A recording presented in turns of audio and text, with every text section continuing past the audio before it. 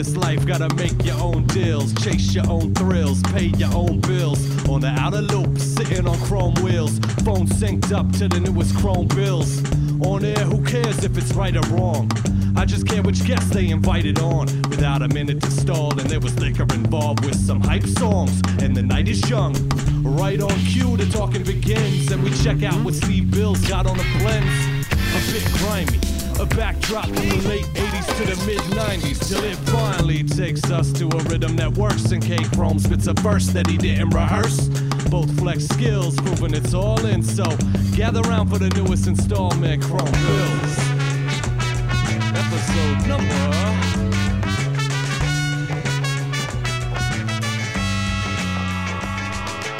Giving you a new rhyme. It did at least give me a new rhyme. That's a good point. Is this the intro? Yeah, we're just going off of this. Okay. Yeah. What's up? What's up? Ladies and gentlemen, it's my pleasure to welcome you to the episode number 127 of the Chrome Bills podcast. Yeah. If it's a war of attrition, bitch, we winning. Oh. K Chrome is on in the house with the one and only Steve Bills, the one and only Steve Mikes. Mm-hmm. Steve Mikes fresh off a trip to New York City. We'll get into that shortly. I wanted to start off the show a little bit old school. Okay. This beats the perfect backdrop for it. Episode 126. It's a long episode of Chrome Bills. About 2 hours. I might have been a little lit by the end of it. A little lit. We were having a very funny game, which is now permeated my brain to the point that I'll never escape it, which was whether or not rappers cut the mic. So if you want to check that out, I think it's actually broken up. It starts in the middle of the episode, and then there's a longer segment near the end. While we were talking about it, I referred to my favorite microphone, which is made by Shure. Shout out. Sure. Free promotion. SHURE. I caught referred it. to it I as an Actually, SR-15, which I know there's a gun called an AR-15. The correct name for the Shure mic is an SM-58. I'm glad to know one of you guys got that too. Listen, when I heard it, I was like, Jesus, what world are you in right now? Well, I thought at first when you said that, I was like, oh, this dude must have like a new type of mic here. speaking of which, I was so inebriated on the trip the entire time up in New York City, and it's been a hectic whirlwind of family, friends, foes ever since I got back. That I forgot to tell you, I got an email directly from Shure. And they said, we actually have developed a prototype for the Shure 15, and we want to sponsor the Are They Cupping the Mic segment. So we do have a sponsor using a microphone that does not yet actually exist. Imagine That's amazing. that. It's amazing. What, actually, if the SR-15 exists, does it look like a gun that someone's holding sideways that you're actually using as a mic, but is also pointing into the crowd? You hold the Actually, do you hold it vertical? To be honest, it's I wasn't quite 100% honest with you guys. Actually, I wasn't contacted by the company Shure. I was contacted by their bootleg Unsure. So it's the Unsure SR-15. Does this thing work? I'm unsure. Like, just cup it. As long as it only worked if you as long as the inside of your index finger and thumb are gently grazing your beard, you're good to go. A gentle grace. I've had this mic stand for 5 years. Wow, breaking it out. 5 years of my life I've had this thing, and this is the first night we've used it on the show. What lasts longer for you in terms of the podcast? That mic stand, or speaking of grazing your beard, your beard? This mic stand will last longer than the beard. Okay, your wife doesn't like the beard. Is that what I'm hearing? She likes the beard. Oh, yeah. Okay. I'm on the fence about it. Too itchy? Yeah, it's a little itchy, man. Okay. It's your boy. A little itchy. It's your boy right now. Little itchered. A little itchy. The one thing I notice about both of you guys when I'm looking at your beards, I'm relatively clean shaven right now. We're all about the same age. Sure. My beard, that shit comes in like Eminem, my name is white. Like it comes in does it really? Super duper white. There's not a black hair to be found. That's K chromosome has been replaced by a White Walker. Dude, rock that out, man. Why not? Dude, I got mad patches. Put some Nutella in there. I feel like an extra on night court when my beard grows out. It's crazy. When I go get my beard trimmed, it cuts it down to like what little like salt and pepper there is underneath. But when it gets long enough, I mean, I straight up look like a balding Santa Claus. Oh man. So C's was up in New York, man. Good weekend. Appreciate very much you, and shout out to the homie Varak. Actually, Varak gave me this apple cobbler moonshine 90 proof that I'm drinking right now to set the show off. Not sure this is a very good idea, but who are you? We're going with it. Once you sit down and strap in for the pod, it's like, I'm playing the track in about 30 minutes. Stay tuned. Right. That should be like a 45-minute mark drink. You're just diving right in. Just diving right in. But yeah, thank you guys for coming up. It was an amazing weekend. It's Thursday of the following week, and I'm still kind of riding the wave of the weekend. Yes. So Run us through the set. How long how much stage time did you get there? Oh, so we had a show at Mercury Lounge July 8th. The Avid Gamblers. Avid Gamblers show. God, I mean, it was.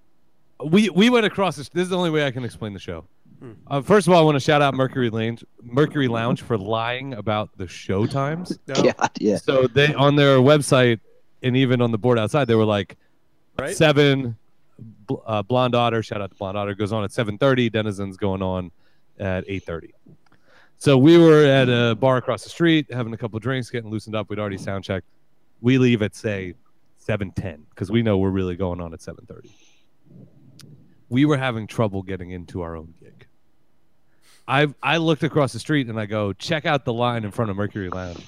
The 4 people that I was with never even looked over and just laughed. They were like, haha, yeah. And I was like, no, there's like 50 people in line outside. So, I can verify that because I was one of them. Yeah, because Cole was on the guest list. It was even harder to get in. By the way, if you had paid, you were getting in relatively quickly. If you were on the guest list or even in one of the bands, it was tough to get in. Holy shit. there was a money line, and then there was the SR15 line. Right? So, I mean, the sound quality in this venue, I mean, it was everything I ever dreamed of doing music in New York. Like it was so great. I know I talked on the last show that, life happens and Avid Gamblers will continue to be a band, but with Ben moving, I don't know 100% what the future holds. If that's one of the last shows, I'm okay with it because I felt like we had 30 minutes. We were opening. We may have played for the biggest or second biggest crowd of the night. More importantly, we laid it the fuck down. Wow. And that's at least how I left the stage. And I like to keep it humble. I was like, yo, I did everything I wanted to do up there. I've always said Chuck is one of the best MCs I've ever met. And I always felt like since he started working with the live band, it's been a perfect fit. Rashid is immensely talented as a guitar player. I mean, let's not forget Ben on the drums. But for now, I want to put a little spotlight, not a priest molesting kids kind of spotlight, a good spotlight on Rashid. My man started doing, like, when you see DJs do turntable tricks where like they're turning their back to the table or like going through their legs, anybody who's been around enough DJs knows like you don't just do that for show without actually being able to DJ. And at one point, like Rashid was putting the guitar behind his back, playing it without looking at it. It was really impressive. Wow. Ben is incredible on the drums, keeps perfect time, has a lot of flair, very good backup mics. But I mean, the star of the show, let's be honest, it's like Chrome Bills, There's 3 of us, but there's really one star of the show. K Chromosome, as a front man, just completely knocked it out of the park. It was an awesome show. Thank you, man. Thank you. Yeah, like I said, I left that night and I was just like, holy shit. If that's it, can't say shit. like the crowd was there, the sound was there. I did everything I would have thought, like in my best approach the night before, like how am I going to handle the show? And I feel the same way about Rashid and Ben. So like we were talking before, we're like, hey man, we put a lot of work into this. This is kind of a culmination of the last 3 years. Just go out there and enjoy it. Like there's no reason to do anything but that. And it was kind of one of those moments you hear people talk about it in all professions. Like I have a shred of anxiety the second the first note hit. I was just like, this is it, man. Like I'm a kid playing in the bouncy balls. I'm a fucking 7-year-old swimming in the ocean. Like I was just like, here we go. Let's do it. So shout out to those guys, like friends for life, homies for life. And the bond we formed. Like I'll never forget it, and I'll definitely never forget that night. And C's, of course, thank you for coming up. Shout out, Varrock. Absolutely. Hey, listen, I think most importantly, the show was great, and your friendship with Sheet and Ben is great. But I think the most important thing about what they did that weekend was buy new Chrome Bill shirts. We got blue shirts, and each of them bought one, and that was just spectacular on their part. Really, really solidified my friendship with them for life. So, the fabricated segue, right? So we had just gotten the blue shirts. The blue shirts for Chrome Bills are ridiculous. So I shoot a note to Cole. Shout out to Studio One Printing, Gorilla Fist, Jeff and Forrest. And I go, by the way, I'm rocking the Chrome Bill shirt, obviously. If you don't want to be wearing the same shirt, wear something else. Right. He wears it. I'm not mad about it at all. When we talk outside, I go, dude, after I kill this set, at least one person is going to come up to you and be like, yo, dog, nice shit. Yeah. And it happened. It did. It happened, Definitely right? happened. Definitely happened. If it had been a white person, I would have just jokingly been like, I guess we all look alike, huh? I was like, if saying that to a white person, I don't think it would land. I guess saying it to anybody, it wouldn't land. But yeah, it was because as soon as I was gonna wear it, and I tried on a different shirt, and then when you sent the text, I was like, I absolutely have to wear it now just because he sent the text. Right. It was definitely an interesting space to be in too, in that, you know, I still consider us a hip hop group, but I guess we're sort of a Venn diagram because, I mean, I'm definitely doing hip hop lyrics. There might be like some singing in the choruses, but if it's like a 90-10, right? Because some of the songs also have rap choruses. There wasn't a shred of hip hop in the rest of the show. There was not. But I want to say that, you know, Blonde Otter I'd never seen before, never heard before. They had a hell of a draw. I was incredibly entertained by the show. In particular, the front man. I feel like that guy. That there's a chance that in 10 years we'll be like, that's the dude that was in Blonde Otter. Right. You know, or Blonde Otter will blow up. And then I have such a tremendous amount of respect for Dennison. Ben used to be the drummer. I love the drummer now. And in particular, Dave is just such a talented musician. He takes it back. You know, I'm sure we're going to talk about Defiant later. He takes it back to the level of like singer, songwriter, master, producer, you know, like the vision of the group. I feel like those guys tore the fucking house down too. So it was just a great night to be a part of. And I had cupcakes with my face on them. Yes, that was very cool. We got to put a picture of that on the Chrome Bills Instagram page. I was feeling that. Who made those? One of our supporters and friends. Was it Sheet's wife? No, it was one of her friends. Works at Magnolia Bakery. Shout out to Magnolia Bakery. I'm sure they were counting on the Chrome Bills plug when they gave us the Chrome cupcakes. Bills bump. You got the bump. But we had cupcakes with my face on them, Ben's face on them, and Rashid's face on them. I'll tell you what was the most impressive part to me, and this is sort of going to double back to the first night of the three night extravaganza. How you pulled that off? It would have taken me maybe 6 weeks to digest the Peter Luger's meal and then do a show the next day. That was the most impressive part. Right. Ooh. Could you have done the show the same night as the Peter Luger's meal? Only if it was like a very chill. Since you're in a live band, I could see us doing a show in like a cocktail bar where I'm seated. And I'm not talking about the crowd being seated. The Chuck I'm talking about the artist being seated. Like I'm picturing me like taking random bites of cheesecake in between songs. That's about the only show I could have done. The Big Pun approach to performing. Yeah, I guarantee. Big Pun has actually done the show at Luger's. All right, so it's funny. So on the drive up, and you know, I got to say, huge shout out to Varrock, as always, just sort of a linchpin for any activity that ends up being a good time. Just such a good dude to have involved with things. And so I told him, I was like, yo, I drive so much already for my commute. If you drive, I'll pay for gas. I'll pay for tolls. Will you pay for Peter Luger, though? No. Well, would he have to pay? Oh, yeah, absolutely.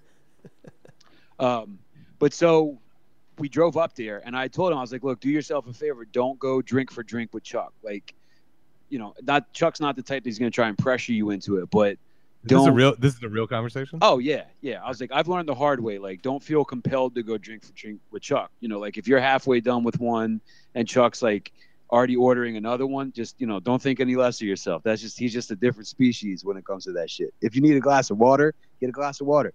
So we get to the hotel, and first of all, when we were supposed to have parking through the hotel, and it wasn't exactly clear as to where it was.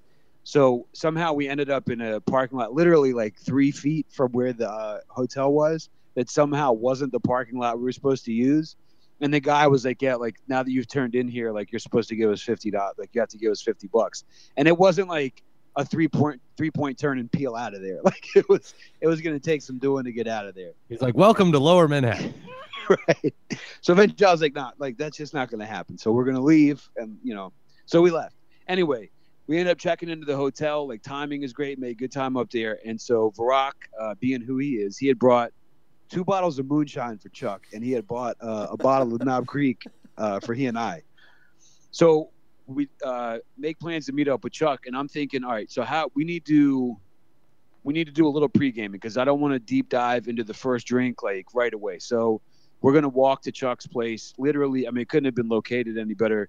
We were staying less than a 30-second walk from Chuck's building.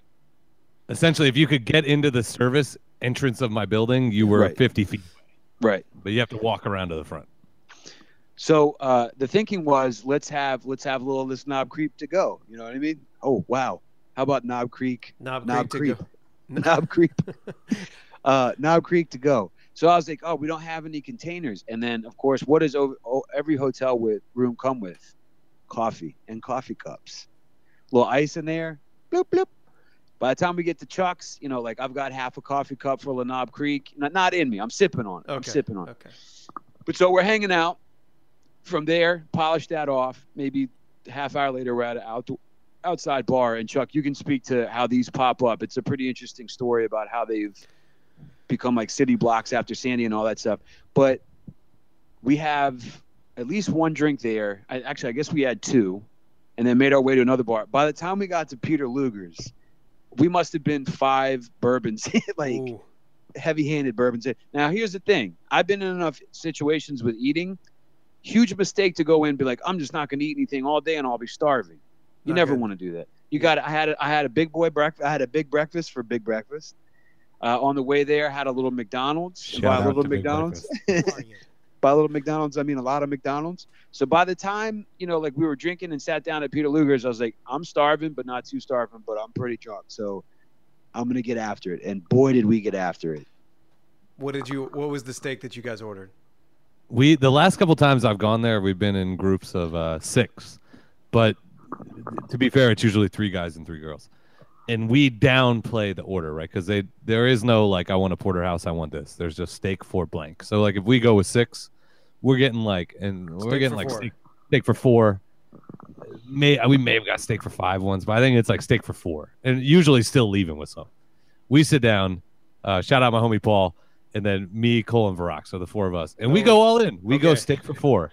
Okay. And this shit comes out. I mean, it's the size of my sternum, right? Like, I think that's like the best. Right. If you cut my arms and legs off, that is the size in my head. That's the size of your torso. Yes, my torso. That's the word I was looking for. Got you. This thing comes out. Give it about 25 minutes. People are digging with their forks on the bone. There's no actual meat left. Wow. Right. Yeah. And let's not skip over the appetizer either. They had, like the big slabs of bacon. The bacon is basically like like if you just flattened a pork chop. You know what I mean? Like that's what the bacon is. But it also came with what looked just like a regular tomato and a regular onion. I don't know. I mean, I'm sure that they were super fresh. God, that was so good. Those 2 things just with the bacon. Just the tomato and onion. And the onion. I told you guys. Actually, that's an extra order. So you order the bacon by the slice. Okay. Right. And then I've learned from going with people that are veterans, they're like, you got to get the tomato and onion. I still remember the first time I was there. I'm like, that just looks like someone sliced a tomato and sliced an onion. I do think maybe the onion, onion can be a little bit too strong. I think that they put it in some chilled water. Yeah, okay. Did a little bit. But other than that, it's not flavored. It's not seasoned at all. Huh. For some reason, it's so fresh, which also in New York, like ultra fresh produce, you're not really getting it down the street, right? So I don't know. Where's that coming from? Right, where's that coming from? The parking garage where sure, they're trying to charge us $50. What rooftop or where in Long Island or New Jersey this shit is coming from. But you just start chopping it up with the bacon steak, as I like to call it. Bacon steak. Oh, shit is now, let me ask unbelievable. What time of the night is this? What time was your? We had a 7:45 reservation. Okay, so what time are you leaving out of there? 10? I think we left about 10. Okay. I don't want to hit fast forward on that. Okay, we got. All right.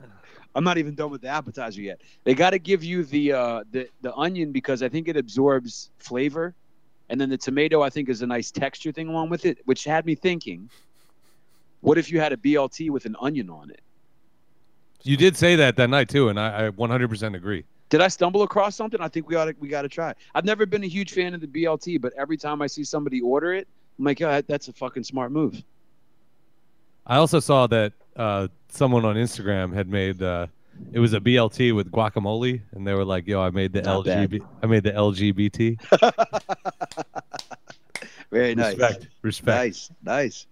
All right, so the steak comes out, and it was just one of those moments where, like, you know, as it was sitting there, I was like, I almost don't want to eat this because I don't feel worthy. Like, I don't want to spoil the moment. Like, if I could live in this nirvana forever, like the perfect peak of being a little tipsy, being hungry, and this is right in front of me, it was just perfect. Right there. And yeah, like Chuck said, less than a half hour later, at one point I jokingly said to the waiter, I was like, "Can I just chew on the bone?" He's like, "Yeah." Like he's probably heard that question several times, either jokingly or serious. And then I started chewing on the bone because I like to get everything off. I want to clear it off. By the way, the pieces right near the bone, let it be known. Yeah, let it be known. The K to the chrome. Let it be known. Eating the pieces close to the bone. That shit is proper. So I think I said it on episode 126. I said, you can make an argument that it's the greatest American food restaurant. Yeah. Right? Not the best restaurant in America, but the greatest American food restaurant. The one thing I said to Colin Varrock on the way there was I said, when you go into anything hyped up, it could be a movie, it could be music, it could be a dinner, it could be driving someone's car. When it's super hyped, it rarely ever lives up to the hype. Right. Peter Luger's might be the one spot that exceeds the hype. Well, you know what? How about that as a tagline? Peter Luger's, believe the hype. Right. I asked you guys after the meal, I go, did that exceed the hype? And both said, absolutely. Yeah. Well, here's the other thing. It's funny because I was thinking about when you said you can make the argument it's the best American restaurant, without question. There's been other types of food, like Mexican. I feel like 3 nights in a row, that's enough. Or at least, something with that's like based in cheese and flour and rice and beans like that. That could get a little heavy. Maybe you want to toss in the salad. Maybe you want to toss your salad. I've never had steak enough nights in a row that I got sick of it. And I can say that because when I used to live either with or near Varrock, for some reason, my man always had steak. I remember during the Snowmageddon of, what was that, 2009?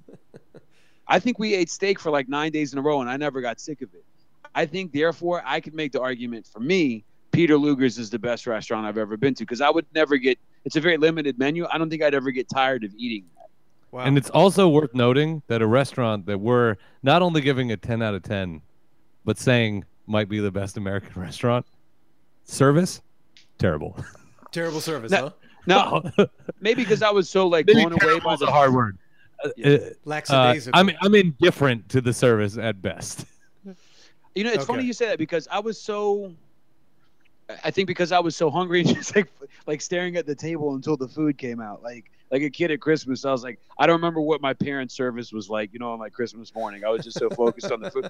I don't think I even noticed the guy. What makes you say that you were indifferent to, or like you didn't think it was great? I don't remember anything about it. Well, so I think saying terrible, even though I just said it 30 seconds ago, I think that saying terrible is extreme. But when you go to a really good restaurant, the service is usually to the point where you're like, geez, like these guys, the service is amazing. Like, yeah. Right. And they're just like, is that good? You want this? You want that? I remember it was like early in the meal, and my boy's like, yo, you said you were going to bring bread. And I was like, calm down. That's true. And he's like, no, I already asked him when you were in the bathroom. And I was like, oh shit, are we double asking for bread? Like, it's just like that type of thing. And it's not one of those like, let me make sure you always have a full drink. It's definitely not that type of vibe. And I always tell the story where I was drinking Basil Hayden when I was there. Because the other thing we haven't mentioned is that when you order a straight liquor drink, that was the tough one. I'm gonna show this. It's very visual, but I'm holding like an 8-ounce juice glass that has some ice in it. That's basically what they give you for the drink. So they're like, that's a $15 drink, and you're like, yeah, it has 4 ounces of bourbon, right, and 4 ounces of ice. So it's funny when we got there, like after the bourbon that we had, Because the other thing was I didn't want to. That's a tough situation to be in terms of what you're gonna. And this is such a first world problem, but it's oh woe is me, what a tough life I have trying to decide what to drink before I have 80 ounces of steak in New York City with 3 of my best friends. What do you like? I was like, I don't want to start pounding beers because then I'll be too full. Vodka is not going to sit right with steak. Like bourbon was the perfect one, but by the time we got there and Chuck handed me that bourbon drink, I was like, oh shit. You guys might have been a little too deep in. This one. I'm going to slow play this one. I'm realizing just in myself because I'm scatterbrained. I didn't finish that story. Is that I got Basil Hayden at the bar the first time I went there. I tried to order a second drink at the table, and the dude told me we don't have that. Right. And I was like, yo, I just got it at the bar. And he basically said in a like a 1940s Brooklyn accent, he was like, you must be on that new, write it down for me. And I was just like, are you kidding me? Like, yeah, it's probably one of like the 10 most popular liquors. Well, to my point earlier too about telling Varrock not try to keep pace with Chuck. So at one point, like I was maybe a quarter of the way into the bourbon. I was like, I got to have wine with the steak. Like I just need something like flavor wise, just a little bit to slow it down. Balance. So after we finished the steak, I finished my wine. I think I eventually finished the bourbon too. But at one point, Chuck, like Varrock, he'd had enough. I think Chuck took Varrock's. Took is a strong word. No, I'm sorry, not took. I don't mean it like that. But I think it was like it was clear to everybody on the table. He assisted at the table. Yeah, he was like, "Yo, like, so you drank his bad wine. Cleanup." I think you also drank his bourbon. No, I think you're fast forwarding to when I finished his drink at the next bar. Okay. So we of course there I ended up getting pecan pie, and then that's right, because Paul got the cheesesteak. I'm sorry, cheesecake. Cheesecake. Yeah, you guys went in. And by the way, I'm going to send this out to all the Chrome billionaires. Anyone listening here that is eventually going to go to Peter Luger's, everything you take away from this conversation is valuable, but nothing more valuable than the next point. When you go to Peter Luger's, it's somebody's birthday. Right. I don't give a fuck. I forgot about that. Who at the table's birthday it is. It's somebody's birthday. They're not checking IDs, and they give you a bunch of extra dessert for free. Why would you not play the game? Play the game, right? That shit ain't coming out. You're saying for a free dessert. It was so crazy when it's a ton of chocolate coins and then like the biggest plate of homemade whipped cream that anyone could imagine. Like no one, we didn't put half of this shit down. Like they just drop it in the middle with a candle in it, and they're like, "There you go, bruh." I didn't realize that the golden coins. That was because we said it was. I'm sorry. That was because it was Varrock's birthday. Correct. Oh, I thought that they capped off every meal with the golden coins. That was definitely they might throw you 1 or 2 when you pay the check, but they ain't dropping the 10 stack. Right. My man had my man had casino coins. He was getting ready to hit up the floor. Right. Yeah, that was crazy, and because I remember I was so full when I think Paul he actually said to somebody at the table, he was like, I did tell him it was your birthday, and so I was aware that was happening, and as they were coming over to us. I was like, "Oh, is it Paul's birthday?" I forgot that he told him it was Varrock's birthday. Here's another interesting move, and I think this is where liquor meets digestion. We got coffee at the end of it. I wish we had gotten a digestif. Yeah. Not if they had grappa, I would have gotten grappa. Coffee sometimes whatever those little things that we got that one time, Chuck. Yeah, the shooter. A shooter or grappa. Oh, Steve and I we had come off of it was a weird one of those prefix meals, and it was Valentine's Day, and I remember we went in this restaurant, and they're like, "What the hell were you two doing?" They're like, well, it was 4 of us. We were with our significant others. That shit was crazy. We go in. It was the most ridiculous meal, but they warned us when they came in. They're like, "Hey, we're only doing 1 meal." Like, what is it? They're like, "It's 7 courses." I'm like, "I love this restaurant. We'll roll the dice. We'll roll the dice." But when you've ever been, this is different than being full off cooked steak. If you've ever been full off of raw fish, like full to the brim. Yeah. But there wasn't just raw fish. Do you remember there was was it like a? It was there was dancing fish skin at one point. Yeah, fish skin that was dancing, and it was out there, man. What was this place? It's called Desnuda. Oh, Justin's walking in during this. Perfect timing. Shout out to Justin. Shout out to Justin.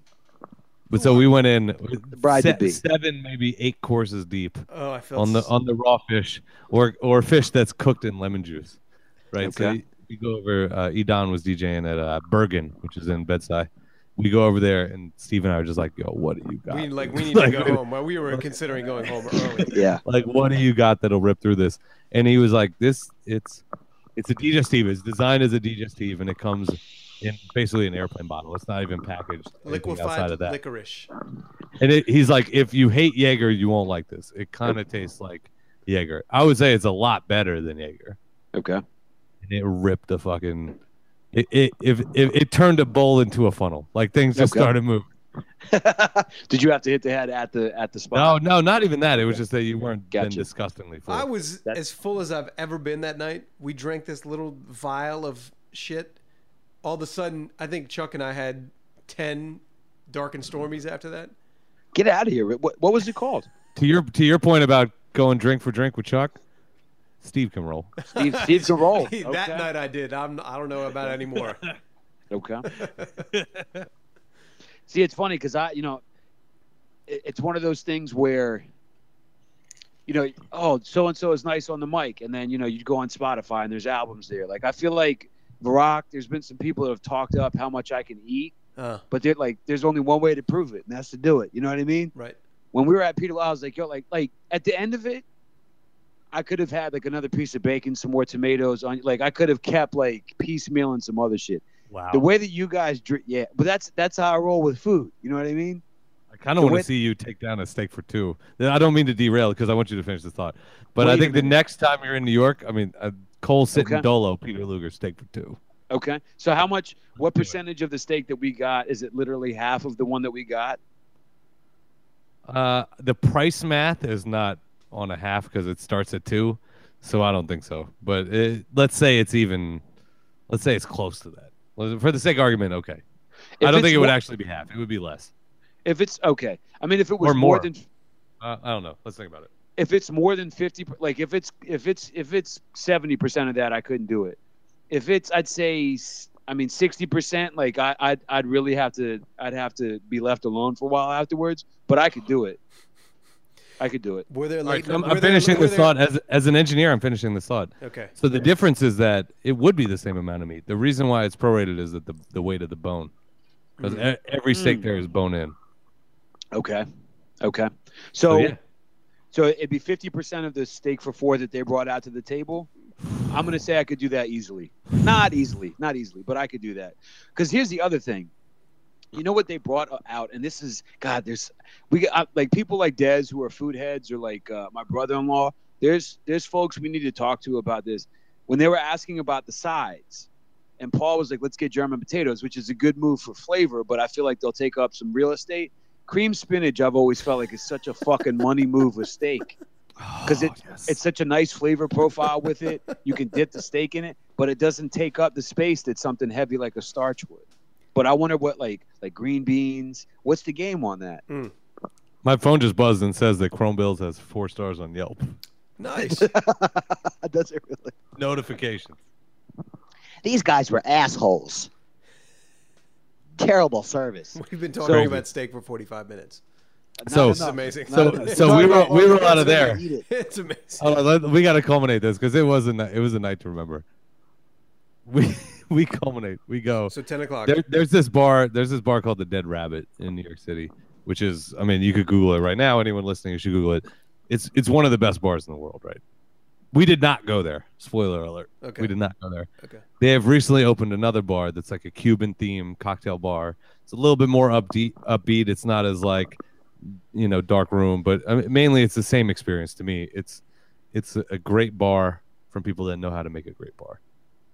We go there, right? Post Peter Luger's. Post Pete's. Cole and Varrock, these guys were pre-gaming out of coffee cups before they come to meet me. Now we're getting deep. Now we're hitting cocktails. Right. Go to the menu. Boom. Flipping pages. Eating There's food. a drink. Pages. What's it called? It's called the Nat King Cole. The King Cole. There wasn't even a Nat. The King Cole. Yeah. I go. That's you. That's you, dude. Mm-hmm. I was like a little kid. if you were allowed to drink liquor when you're 12. I was like, Dad, order for me. You know what to do. But you know what it was? It was essentially just like a huge glass of rye whiskey with what I love, those like huge ice cubes. Yeah. It was, but it was the perfect drink because I just slow sipped it. I didn't, because I remember Chuck, and when Justin rolled through, she was like, yo, at some point she said something about how many rounds we were going to be there. And Chuck was like, no more than 3. So I was like, all right, so at least 4.5. But so when that drink came out, I was like, this is perfect for me because I will sip this the whole time that we're here, enjoying the conversation. Barack, on the other, he was not looking great. So that's where I started. I started finishing. At one point, I did finish Barack's drink. That's what he took it too far. No, I think it's interesting. So like, I don't know if I've actually said this on the podcast. I got a kid on the way. My wife's expecting. Steve, I've always been impressed with your ability to A, have children, and B, still maintain a party life. I think Barack just wasn't used to being up past midnight. You know what I mean? Like we were at this bar, like we got to the bar at like 11:30, and I don't think we left until like 2. Does that sound right? Yeah. No, you left my house at 2, so at maybe 2. Okay. 12. Okay. 12:30. Yeah. So like you get to a bar like that, and it's not like, yo, I'm gonna be leaving in 10 minutes and like I'm 40 minutes from home. Like you're gonna be there for a minute, and I think he held it down. Like there was no improper behavior and anything like that, but just the look on his face was like that. He wasn't. It's a long day. It's a long. Yeah. Well, yeah. Plus, we had driven. God knows what he did with his kids during the day. Right. Let me ask you this. Somebody's internet's crapping out. Is that mine? Is that yours, Chuck? It's not me. I'm good. CZ Breezy. I'm good. I'm hearing you guys fine. Okay. Cool. Okay. So when the drinks were coming out, like as we were reading it, and we saw that a lot of them were topped off with like an egg white foam. Is that to give you protein along with the alcohol, so the hangover's not as bad? That's a good question. I don't know. I think it's for the foam. That's like a Peruvian thing, right? Just for the foam. What are those drinks called? For the foam. I know what you're talking about. It's called a pisco sour. Pisco, it's a fucking great drink. Those are good drinks. Yeah, definitely. Right. So I think it's just people have taken inspiration from that drink and decided that foamy drinks, especially with citrus, right? Because it cut the two, like a pisco sour. The ingredients are, I know it comes out green, so I'm trying to remember what the other one is, but it's definitely less. I feel like it's definitely clear brandy. No, it's clear brandy. Okay.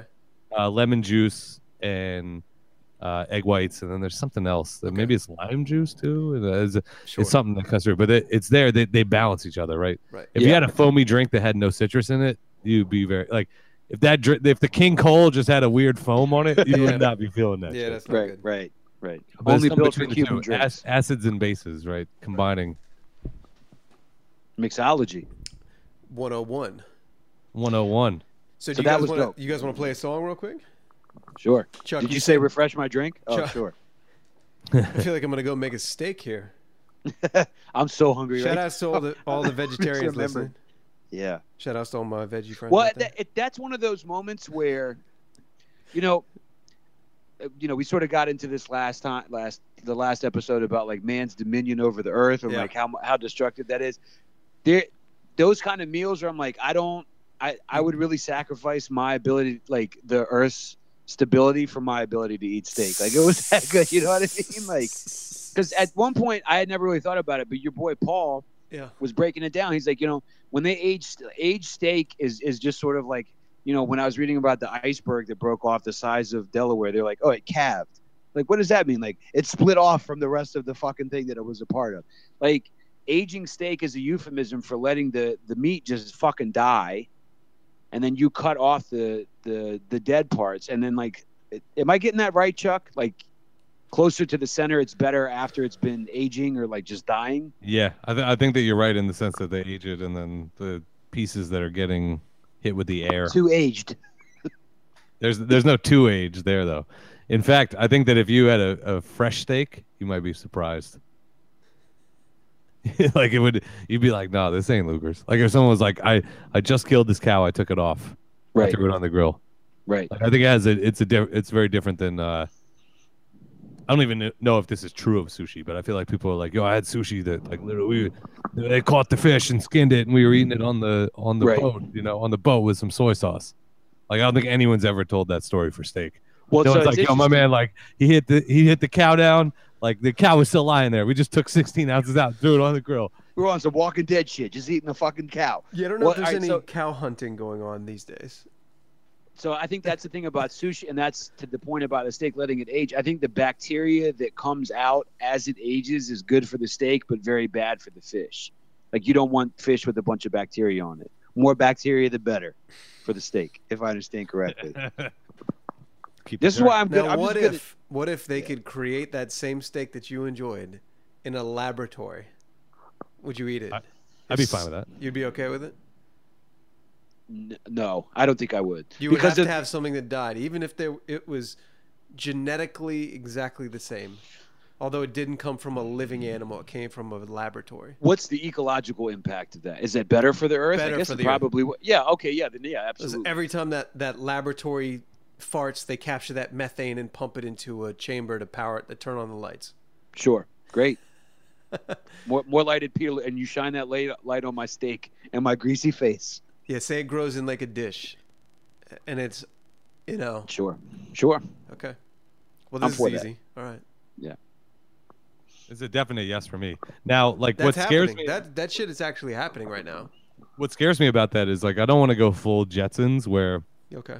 I think Full actually, Jetsons. I think actually enjoying food it's a fun thing, right? It's Not. it's okay. kind of why I'd rather have a cocktail than a shot, right? It's like I want to sit on it. I like part of the intake is part of the fun. Got it. Yo, Got it. right? So I don't want to have a pill that like gives me the feeling like I just ate a steak, because then I'd be like that was too much in that pill. Give me half Right. of that pill. Right. But like if it looked and felt, and then you told me it was better for the environment, I wouldn't be against it. Yeah. A lot of people would be, but I wouldn't be. Okay. You'd Yeah, I have to think- be a real I think asshole to that- be I think against that. No. Well, I think a lot of people are weirded out by the idea of, like, people are weirded out by GMO foods, you know, Well, all right. for So protecting for having a crop that's you're applying a certain pesticide or whatever to make sure that the thing grows a whole bunch. It doesn't die off. It can fight off insects or whatever. all right. So the last episode, I brought up a really good book called Ishmael. The follow up to it is a book called The Story of Being. In both books, there's a law of competition. Okay. It says you're allowed what would be good for, or what humans and are designed to do in terms of their place on the planet. You're allowed to compete for food and for resources, but not to the point that you exterminate another species, and not to a point that you prevent them. Probably doesn't. No. Right. I mean, listen, listen. the way is to think about other things and take it to a whole different level. Right. I'm all for. Listen, if it allows us to maintain harmony with the earth, That's not. I'm happening. all for it. No, Then it's it not. ultimately I'm not- becomes Exactly what I said. it becomes the toll booth operator argument though very quickly, right? Because the amount of work canceled by eliminating farming will probably be offset by more optimized factory production, which will involve less people. right. So there'll always be people against it because the net job growth is a loss of 75%. Right. Right. But at a certain point, as a human race, like the toll booth, you're like, all right, you guys can get 2 lanes.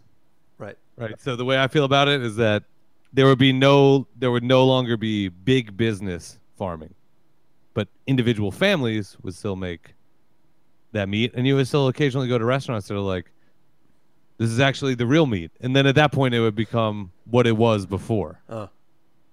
Right. Which is that, oh, I'm out at a farm, so I'm eating fresh chicken. I think it would balance. It would balance, but it would be met with a lot of opposition. Right. Well, it's also an interesting point to have this discussion about food as opposed to industry, because one of the other things in these books that I've been reading is that the guy makes the point, look, you can hand out contraceptives all you want. The only thing that will dictate population, and then therefore like the amount of jobs and workforce and stuff like that, is the amount of available food. As the availability of food increases, so will the population increase.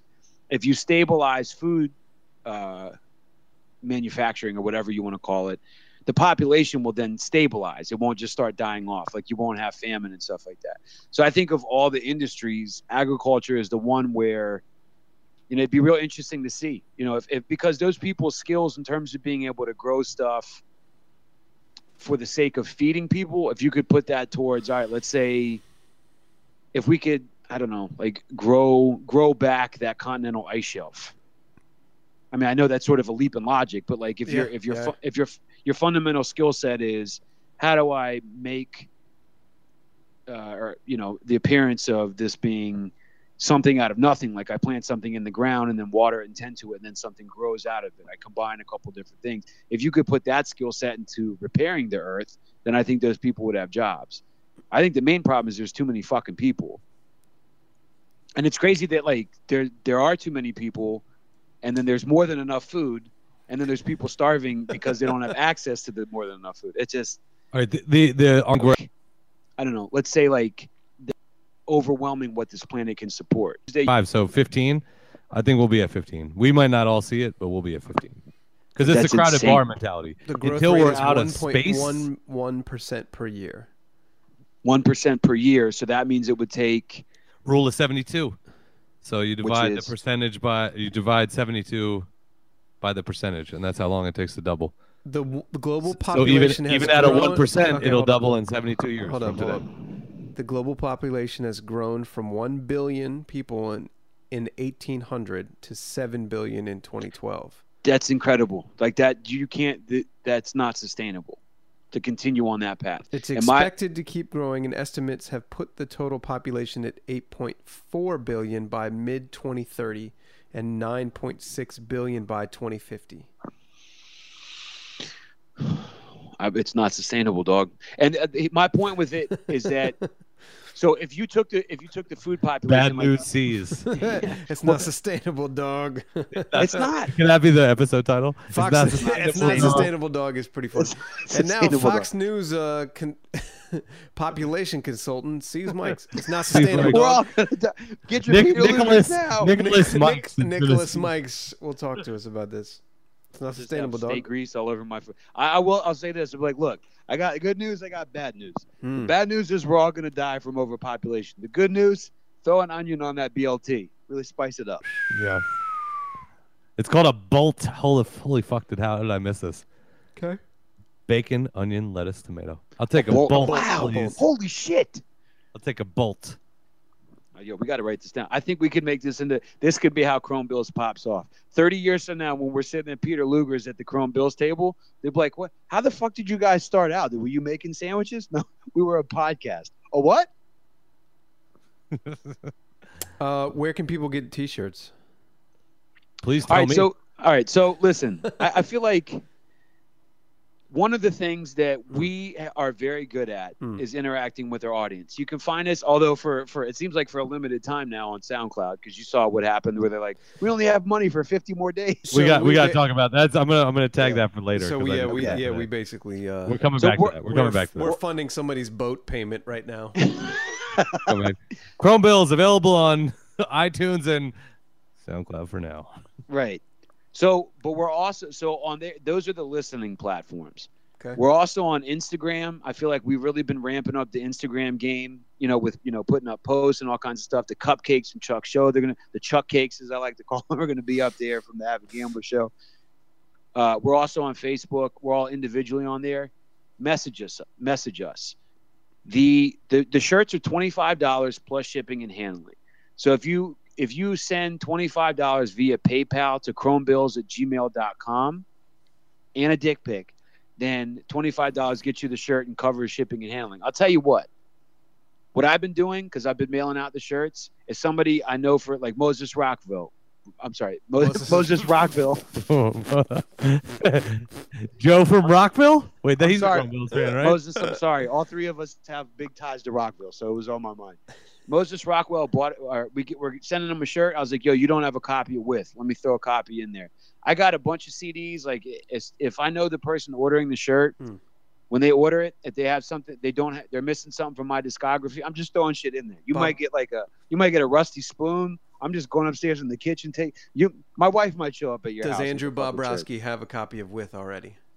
So I actually. You know what I didn't think about is that depending on who you ask, we could decide what the surprise gift is. Because if someone orders a shirt from me, very true. They might get a Resonation 12-inch from back in the day. Ooh. This 10-year-old vinyl. Listen, check 3 check songs. it out. So on Instagram, you can go to Chrome Bills, send a message. You got K Chromie on Instagram. You got Steve. It's Steve_Jarek, right? I don't know what it is anymore. Yeah. Why did you change your name? I don't know. Okay. He wanted it to be Mr. Jarek. I'm a Mr. dad Jarek. now. Oh, that's okay. I'm a dad. I understand. I understand. He can be a dad with Spoonie 79. We're on Twitter too. Just direct message us if you're interested for details. But if you just want to go the direct route, I don't feel like putting up a link or a click through any of that shit. PayPal $25 to chromebills@gmail.com. Be sure to include the size that you want and the address that we're sending it to, and then you're good to go. We're running low on XLs at this point, right? Is that the correct statement?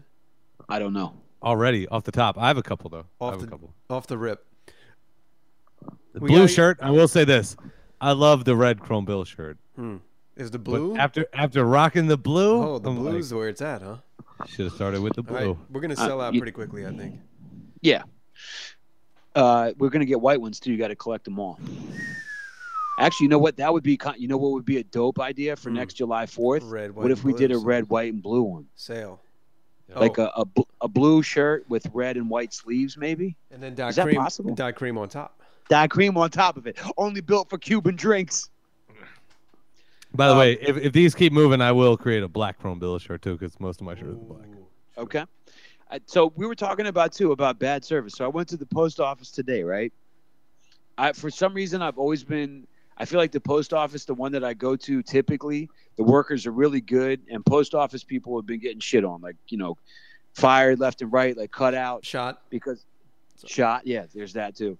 So I always fill out the survey. I went to a different place today, and I go there maybe 10% of the time because I do a lot of mailings. The fucking person comes out from the back, never makes eye contact, never says hello. Just like, do you want to send this first class? Is there anything fragile? At the end of the transaction, doesn't say thank you, just hands me the receipt, and then circles at the bottom. She's like, "There's a survey here." Yeah, I had the same experience. I was like, "Yo, what?" I almost wanted to be like, "Yo, I can fill this out, or I'll just tell you now." What the fuck are you doing? Right. Smile, say hello, or just don't tell me about the survey. Dog, I went into a place that I'm the only person in the fucking post office. I walk up to the counter and the guy's like, "The line's back there." I'm like, "What are you talking about?" Are you kidding me? Yeah. Are you kidding me? So I'm like, "Okay, I didn't see it." And then he's like, "Next time you come in here, that's where the line is." I was like, "All right." There was nobody there. And so I said to him, I was like, I just want to ship this CD out or whatever. Right. And at the end, he's like, here's this thing. Take a survey. I was like, fuck you. I'm not taking a survey. Right. You jerk. I mean, how can you? I don't know. I don't know how you could think of it. Think that that's something that you're going to do and that's okay. I will take the survey. Right. I'm sure it's just part of the fucking job description. Yeah. I got hit with one the other day. I went in. I decided. You took the survey. Oh, no. I'm going to deposit this check by hand. I'm not going to go to the ATM. Oh. I deposit this check by hand, right? I'm right by the bank. Let me go old school with it, Yeah. I like Cool G rap. I like Baby McCain. Right. I'm going to fucking do this shit by hand at Citibank. I got this. So I go in. I do it. It's in the middle of the workday. So, of course, I look down, check my phone. I'm like, the new email in the personal account. Nice. It is phrased like it's from the woman who I had 2 sentences of exchange with in the bank. And it says, "This is Carolyn. We would just like you to rate on a scale of 1 to 5 how your exchange with Citibank was today." What? In my email, fucking walking down the stairs, right? Are you fucking kidding me? Yeah. Get you quick. But so that's one of the things that always blows my mind. And I know the last time I was up there, I said it after I was blackout drunk maybe 50 times. I think I said it a couple of times this time. Every time I walk around Manhattan or anywhere in New York City or anywhere where the I've been in London before, where the population is I'm just like, it blows my mind that this shit works. Yeah. So I wonder if, Chuck, where you are, they're like, dude, if we give this guy 10 minutes, he's going to we'll send this survey out and he'll be like, what the fuck are you talking? I don't remember that. It's just so busy where I am. Do you think that they try to catch you? There's an immediacy effect that they try to catch you on? That's probably true. I think things have gotten so corporate. She probably just wanted the dick. I think it's That's always true. that's always true. The dills. I feel like it's so Chrome corporate dills. that Chrome dills. you don't get that personal interaction happening that frequently. Right. Like, So like we only have so many opportunities to like have some paperwork for our review next year that we Right. better send it out like immediately. they based their whole like Citibank 100% Chuck said customer we were good. satisfaction. Yo, speaking of, I swear to God, I was riding in an Uber. It was a random like short Uber. This dude was late as fuck picking me up. I live in a neighborhood that has a lot of one-way streets. I saw him make like every mistake that every driver has ever made by just trying to get to the dot. It's like, no, just follow like Google Maps or Waze. They'll tell you gotta go out and around, right? You gotta go out and around. This dude picks me up. It was actually on the day of the Mercury Lounge show. Drives me to the show. I'm getting out. I go, hey, have a good day, man. He goes, and I quote, "You got a 5." Really? Wow. I was like, what did this dude say? So I'm like, I don't really give a fuck. I got my bag. I shut the door. Like, what the fuck did he say?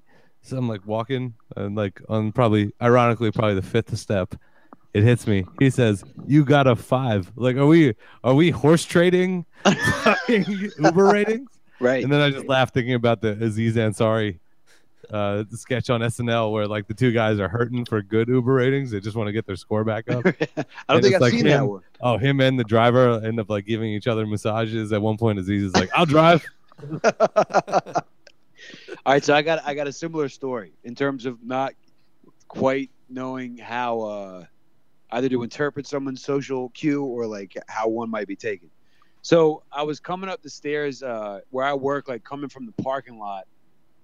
It's just enough stairs where I'm like, I'm too fucking young to take the elevator from here.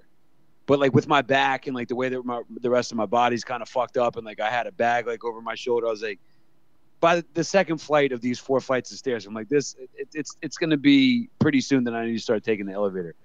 I'm walking up and I see like a really pretty young chick, right? Yeah. And who I kind of know. And I thought she heard me being like, ugh. So I say to her, like, just sort of offhandedly, I was like, "Oh, don't get old." So she sort of gives me this look. She's like, "You're not old." Well, no, like she sort of looked at me like she didn't know how what to the take fuck it. does that mean? Well, it was so quick, and I was thinking, of course, the way my mind works, I was like, she's gonna get home and be like, this motherfucker was basically like said some sexist ass shit. Where it's like, you're gonna have no value to anyone. Like, when you go, I was like, yo, so I love this. She's thinking that you're thinking she's her. reacting to you going, ugh. right, grunting, going up. She's probably like on her phone has no idea what you've been doing, Yeah. and you drop her with the gem. Don't Right. get old. Don't get old. Basically saying the way she took it is like, this motherfucker said I'm not gonna be worth shit. I think he just told me I need to get married. Right. She went home and had an existential crisis because I couldn't get up a flight of stairs.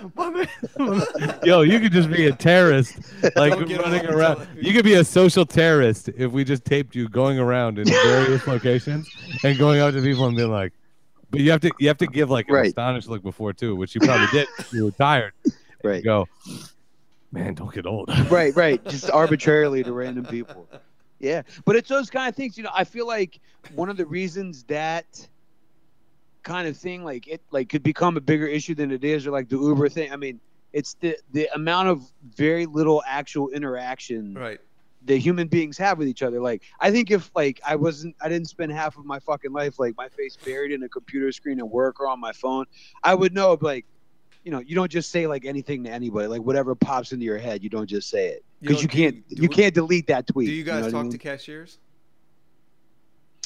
Like, do you ask them how they're doing? I know who does.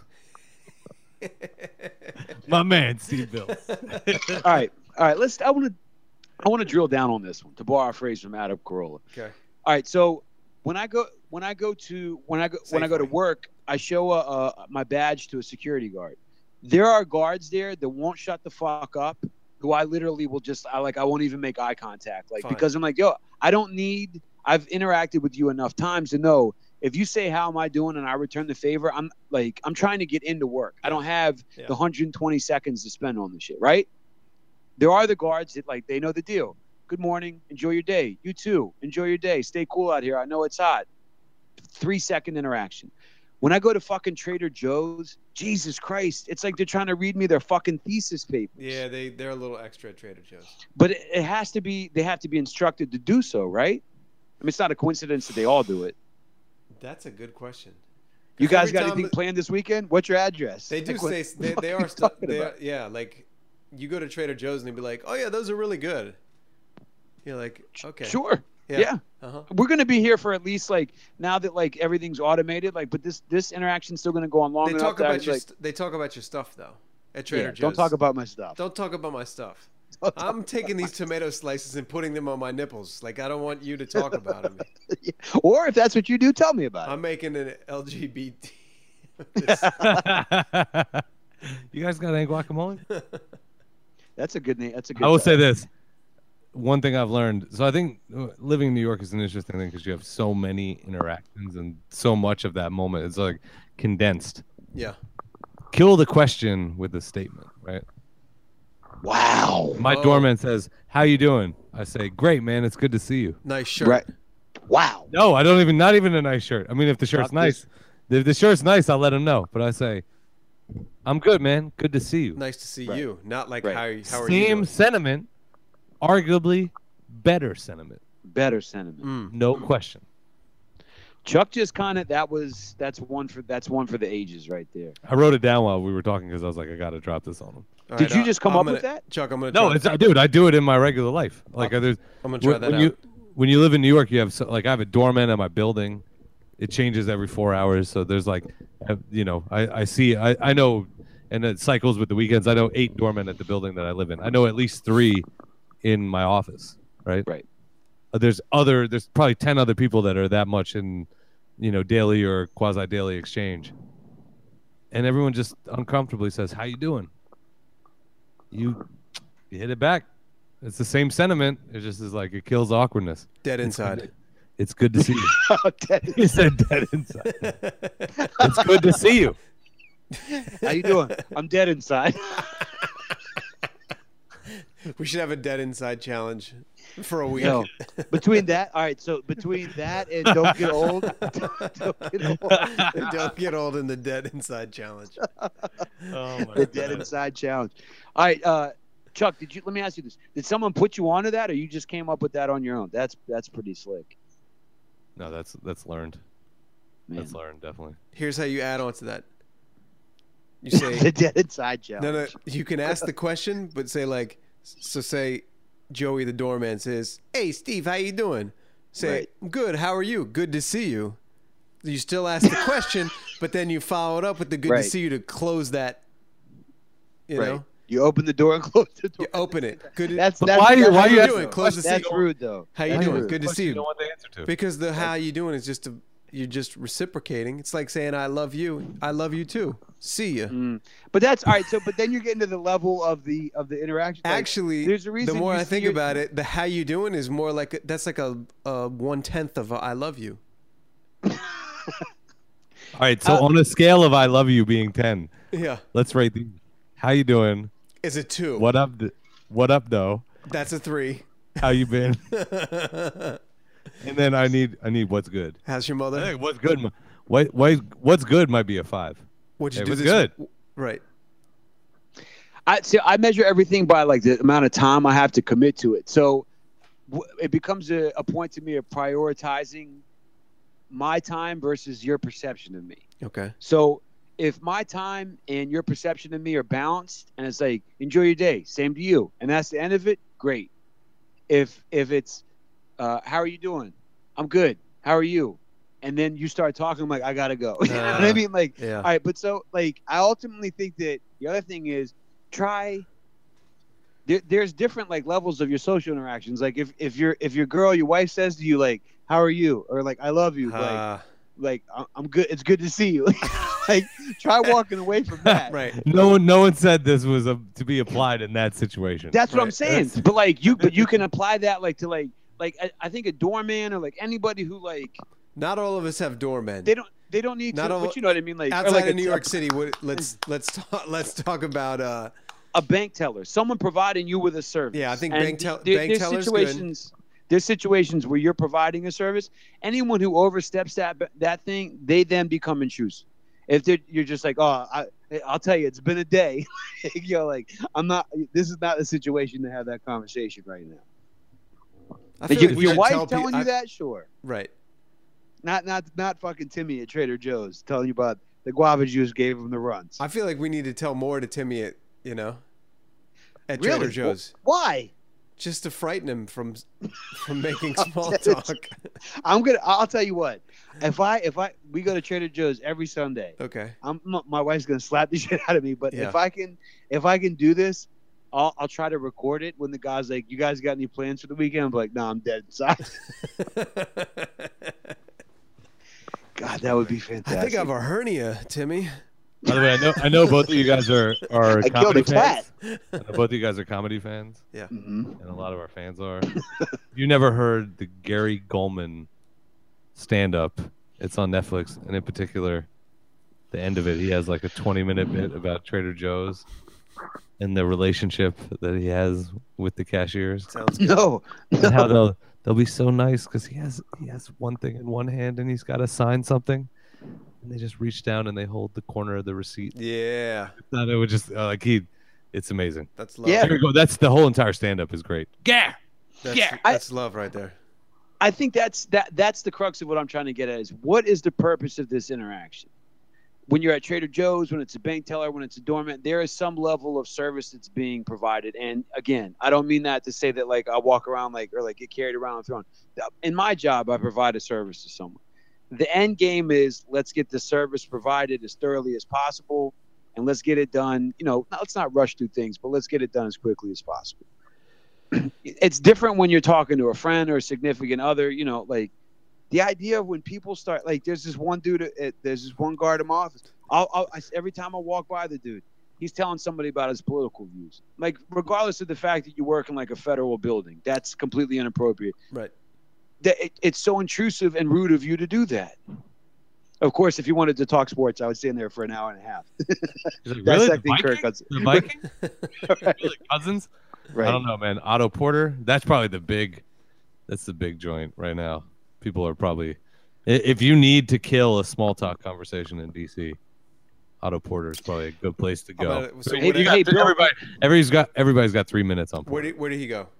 I'm sorry. I'm out No, of the loop right now. they re-signed him for I think he's the highest paid player on the team right now. In the history of Washington sports. Hey, Wes Unseld, there was times where you played in D.C. and Baltimore and weren't allowed to eat at white restaurants. Remember how bad the Juwan Howard deal was? Right. Let me introduce you to basically Chuck evolved into an NBA. my man will hit 50. He'll hit 50% a clip on a wide open kick out three. Does that sound familiar to anyone you know? Play a little bit of defense too. We'll get a rebound if he doesn't have to jump. I'll tell you what. I'm pretty sure I'm talking about one of two people. I'll tell you what. If I found out that Otto got a degree in engineering from Georgetown, I'll just leap out the window and never stop running right now. That would be too weird. Cole, I love that your reaction to that was nuts, because I just came up with it in my head while I was talking. Captain mid-range. Captain mid-range. So it's funny. So I've played twice since I went up to the New York trip, and there was a couple people like Rich. I was like, "You remember?" He's like, "What'd you do this weekend?" I was like, "You remember Chuck?" He's like, I'm not sure."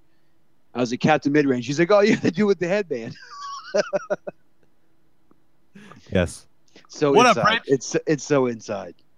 Did I tell you about the time where Rich came? That's right. You guys were there. He was at my wedding, and you know how we always wore the different colored shoes, and then he wore different colored shoes to the wedding.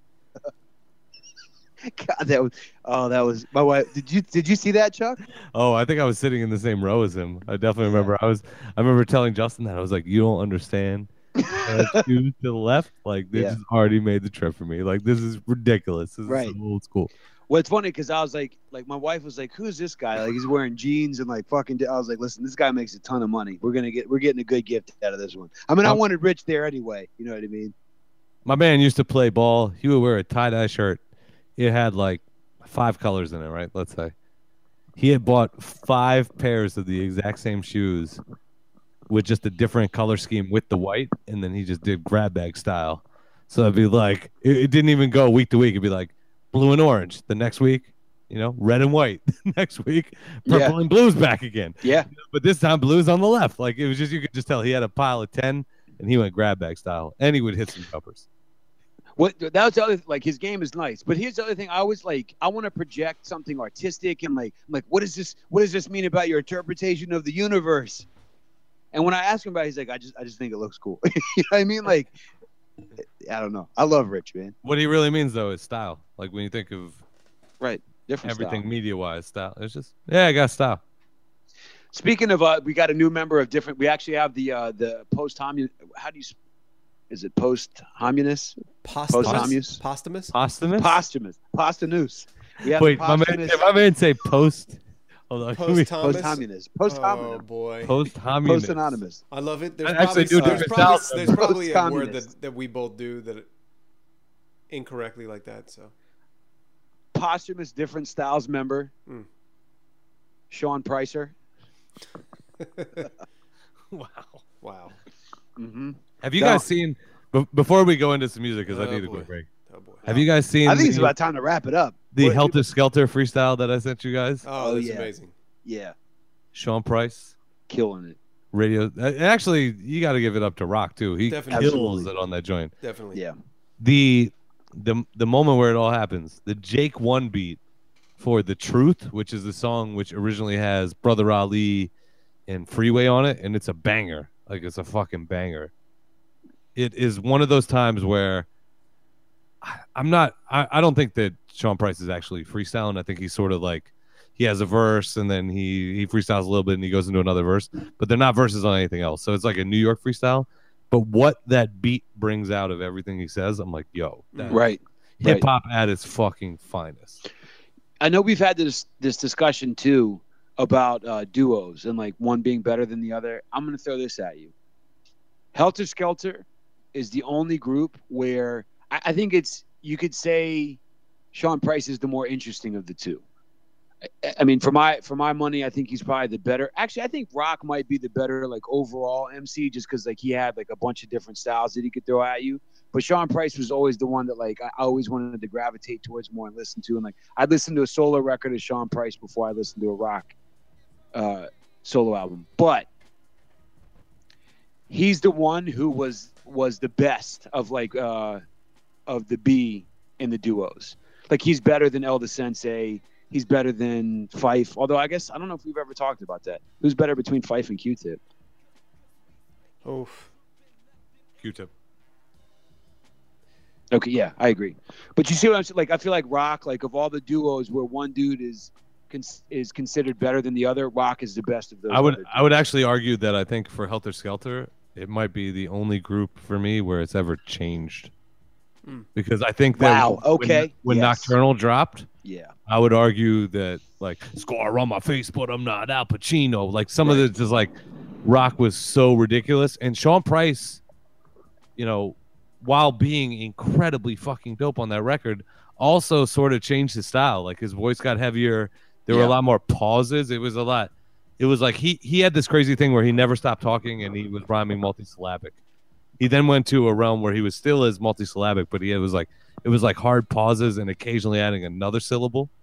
And it was like, for some reason, his pronunciation just like it got that much more potent. I would actually say post Nocturnal, Rock better MC. From then on, Rock / Sean Price. Good pull. Yeah. Well, it's funny. So I think Dez is the one who told me this, or pointed an article out to me that said this. Sean Price, like the style that he ended up having, he started out sort of making fun or like it's on the Open Mike Eagle podcast. It's the Razcast interview. Yeah. Right. Where he's like, yo, I was making fun of what I interpreted other people doing. And then like, it just felt like the most comfortable thing for me to do. So then that's what I began doing was, like he kept elevating that or whatever, but like just the shit talking. And that's why like, it's funny because I felt like he would say something and I would like whatever phrase, like I would just fucking laugh my ass off because I knew like the sort of tongue-in-cheek direction he was coming from. But like if I heard like Fabulous say it or something like that, like whatever, like you take yourself too seriously to say that line and have it be funny. And I'm dead inside. Timmy, It's funny, like as we do the episodes, I start taking notes and everything, and so I actually I was like, this thread that I've got going with that's going to end with Fabulous is going nowhere. Let me look at the first thing I see on the notes, and it said Dead Inside. All right, so let's play a song and then let's come back, hit them quick, because I want to talk about the new Jay-Z album. I want to talk about Defiant. I want to talk about SoundCloud. Gotta talk about the Doppelgangers. Yeah, so I think album. in the Doppelgangers album. So I think we got 4 things. John Wayne. Get in and out, and John Wayne. Shit, we gotta put that on there. John Wayne. We can do these in any order. Okay. But let's keep it moving. It's a good night. Chrome Bills 127. Rolling very smooth. I was always anti Steve, doing the one and cover only song. Steve Bills, hit us. So this is kind of a cover Oh, of nice. a mashup that we created. This is Pixies meets the Ghetto Boys. Where is my mind? Playing tricks on me. At night I can't sleep. I toss and turn. Candlesticks in the dark. Visions of bodies being burned. 4 walls just staring at her. I'm paranoid, stupid. Got my finger on the trigger. My mother's always stressing I ain't living right. But I ain't going out without a fight. See, every time my eyes close, I start sweating. Blood starts coming out my nose. There's somebody watching me, yeah, but I don't know who it is. So I'm watching my back, and I can see him when I'm deep in the covers. When I'm awake, I don't see that motherfucker. He wears a black hat like I own, a black suit and a cane like my own. Some might say take a chill beat, but fuck that shit. There's somebody trying to kill me. I'm pumping on my chest when the wind blows every 20 seconds. Looking out my windows, checking at the wall for cracks, checking the telephone for taps. I'm staring at the woman on the corner. It's fucked up when your mind's playing tricks on you. Where is my mind? Where is my mind? Where is my mind? It's fucked up when your mind's playing tricks on you. Where is my mind? Where is my mind? Where is my mind? It's fucked up when your mind's playing tricks on you. This year Halloween fell on a weekend. Me and Ghetto Boys are trick-or-treating, robbing little kids for bags, till an old man got behind our ass. So we speeded up the pace and took a look back, and he was right before our face. He'd be in for a squabble, no doubt. So I swung and hit the brother in his mouth. He was going down, we planned, but this wasn't no ordinary man. He stood about 6 or 7 feet.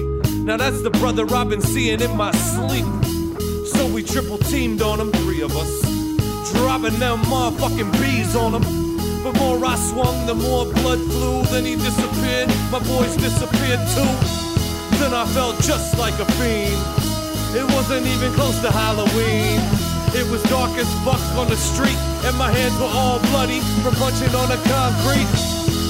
Goddamn, homie, my mind is playing tricks on me.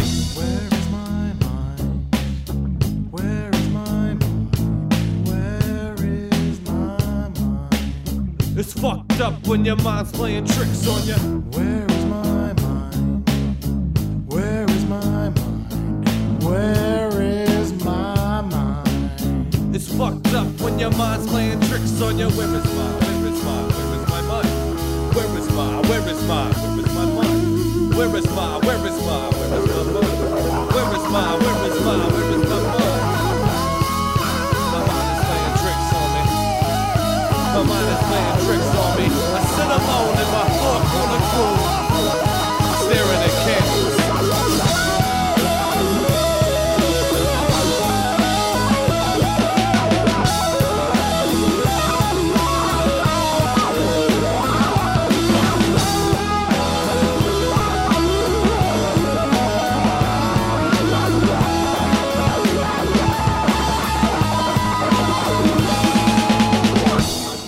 Thank you for playing that, by the way.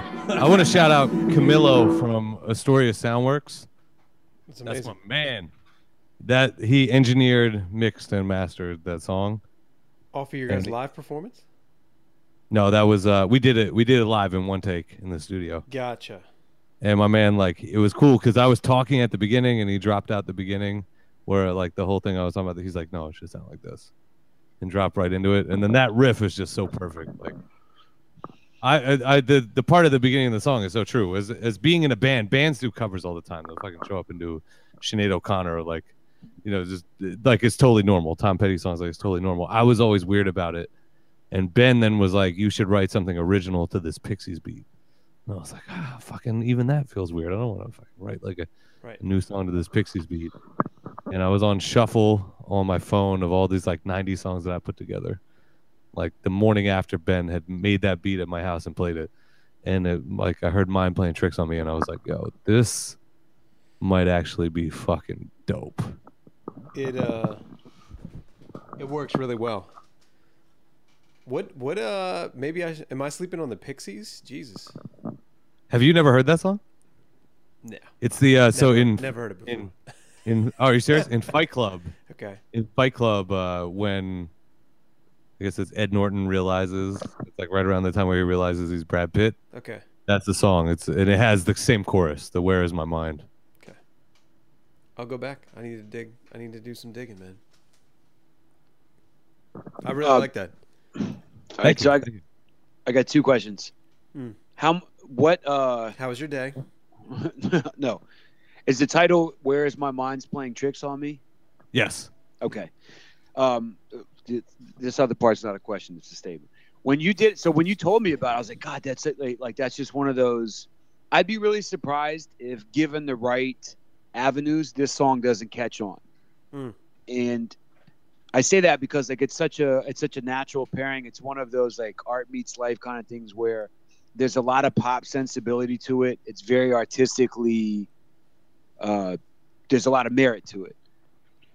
When you told me about it, I was like, holy shit, that's a good idea. When you did it live, like seeing it live, it's a whole nother thing. You know what I mean? Thank you.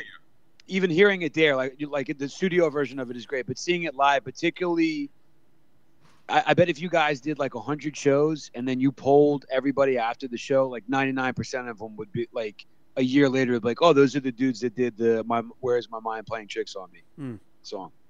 If someone was like, what's the difference between that song and the other songs you did live? I'd be like, it was the only song where I was high-fiving strangers in the front row. Right.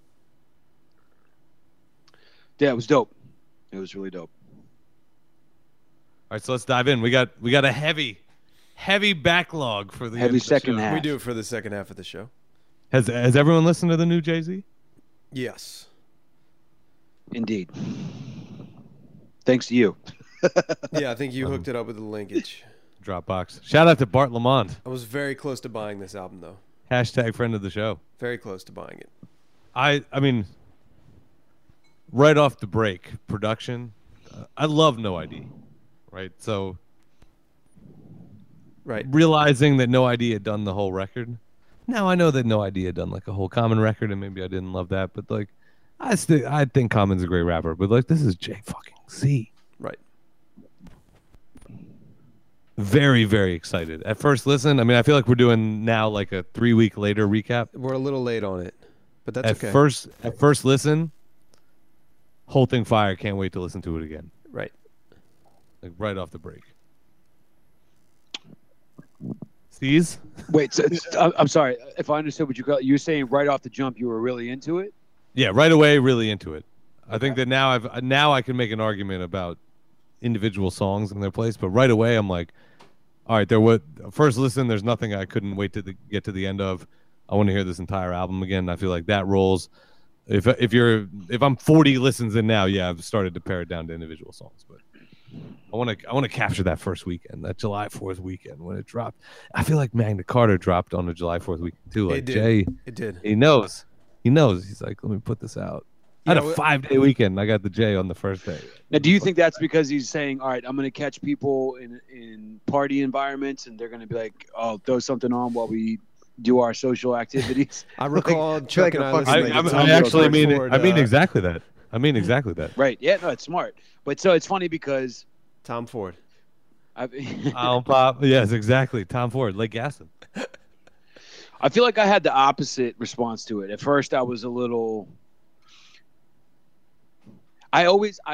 he's just so talented, and I always look at it from the standpoint, if I didn't understand English, like how would I think of the MC and just like the rhythms and everything that they're doing. I think he's so talented, and I remember saying this about Eminem. I don't know, I'm not always so into what he's saying or how loud Steve's playing it. My bad. I feel like, like 30 of his best verses is worth, when people are actually buying music, $10. And now, like, my attention dollars, like, it's worth spending on that. As I've listened to it more, I've gotten more and more into it. But the one thing that I feel like this album really, what's the stone that people use to, like, hold up a structure? The touchstone? Is that what it's called? Headstone. Well, no, that's like for a grave, right? Oh, no, what is it? That's a tombstone. Tombstone. What is the? That's Stone a good is point. the way of the walk. I feel like I'm closer. I'm Like taking if there's an it's arch close and to a there's- headstone. The keystone. Keystone. There Right. you go. The keystone to this album is 444 or 444 or whatever it is. He's like, oh, like, I had to grow up and learn not to cheat on the most beautiful woman, arguably ever. Like when I first heard, or like the line where he's like, all the stillborns, your body wouldn't respond because I wasn't. I'm like, hey, shut the fuck up. Like the idea that you are gonna try and pass off, being open about cheating on Beyonce as like a sign of maturity, or as something, one of my favorite artists, like Slug, like he built the early part of his career like with the emotional turmoil of like Lucy breaking up with him.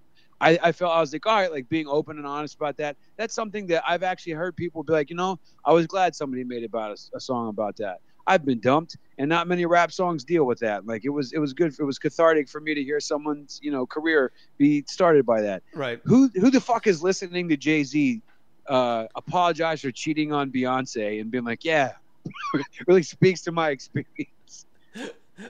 So that kind of threw me for a loop. But then once I started, and I think I kind of did what you did, Chuck, eventually with it, was I put that song either, on the back burner or in its context. I mean, the story of OJ, like that beat alone. That's my number one. That's my number one on the album right now. And the video is fucking amazing too. Yeah. I haven't seen it. Oh, story of OJ. I actually really like the 444 song just because I think it's like I appreciate what you're saying about Slug and like comparing like Slug to getting open about certain things to Jay-Z doing it is just exactly that. Like it's Jay-Z doing it. So I thought of 444 as, True. in a nice like 3-minute moment capturing everything I loved about the Nas album Life is Good, right? Yeah. Like cuz Yeah. like it had that feel and I was like, all right, I haven't seen you in this place. And by the way, like he's doing it in a way where if that shit plays at the bar, no one's like, this is the Jay-Z song about Beyonce. Like it's a banger. The beat is so fucking hot. And Right. I'll go back to what No ID said was he was like, I knew he wanted to make this song, so I made this beat. I think it was in a Rolling Stone article. So I made this beat, and then he came over the morning of after he had written it and recorded it, and I wanted to go on a walk with my wife and hold her hand. Is what he said. Okay. And I'm like, he caught it, right? So the depth of music also doesn't have to be a comparison, right? So like I think that just for him, it's things that other artists even outside of hip hop have done, but for him, it was a nice. When you think about the Jay-Z catalog, it was a great song to have exist, especially when there had to be some response to Lemonade, and it wasn't a one-bar throwaway. Right. It was like a song. I'm gonna do this. I respect the fuck out of it. Yeah, this whole album has to be viewed in the context of this is Jay-Z making this record, If another artist made a record like this, if Brother Ali made this record, like it's like, okay, he always makes this kind of record, right? But it's Jay-Z everybody appreciates the reach that Jay has.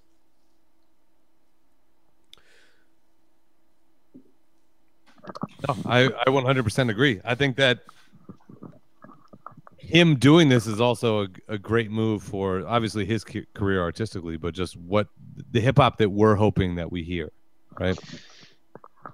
Even if I don't love the most recent J. Cole album, I still want people to be making rap like that. Sure. When no one figures out how to sell enough steaks being made in petri dishes, and humans do overrun the earth. At some point, the history book's going to be written like, who are the best 5 rappers right before the world explodes? And Jay-Z's going to be in that top 5.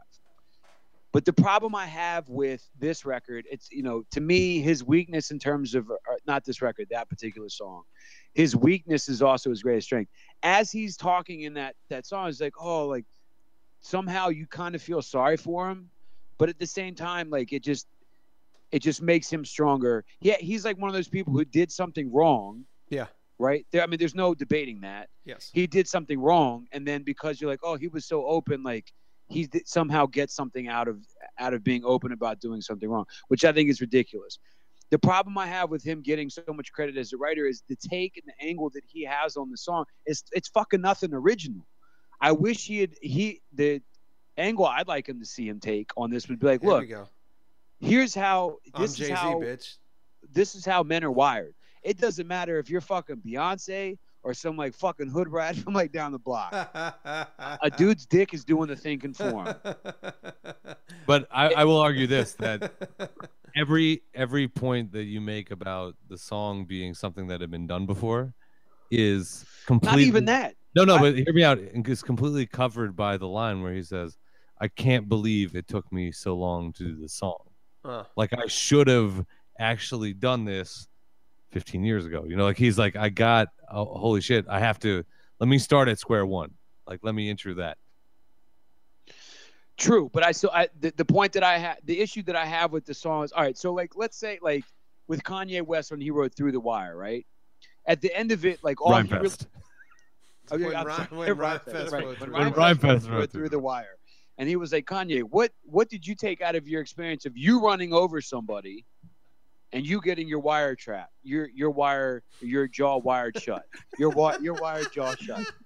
We got your wire trapped. We got your wire trapped. What you gonna do? You start mixing Tito's and Corona, you're gonna get some crazy theories. But so like my whole issue with my buddy Reggie one time pointed this out. He was like, hey Kanye, you fucking asshole, you ran somebody over. Like mention that in the song, like beyond the fact that like you running somebody over and ending up in the hospital and ended up with your jaw wired shut, like give you a new perspective on life. There's more than one person involved in this thing. That's how like the thing with Jay-Z, on this particular thing where he's like, oh, like you had a three-way with somebody, but I'm your soulmate. Like what the fuck are you talking about?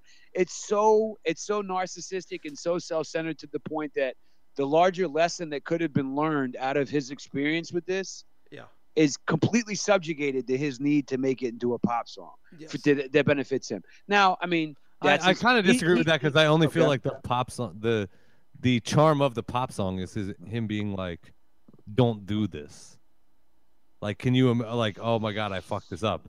The same way that a lot of other songs are extrapolated as lessons, even parts of the story of OJ, where he's like, I could have, he's like, stop fighting over the neighborhood your mom rents in.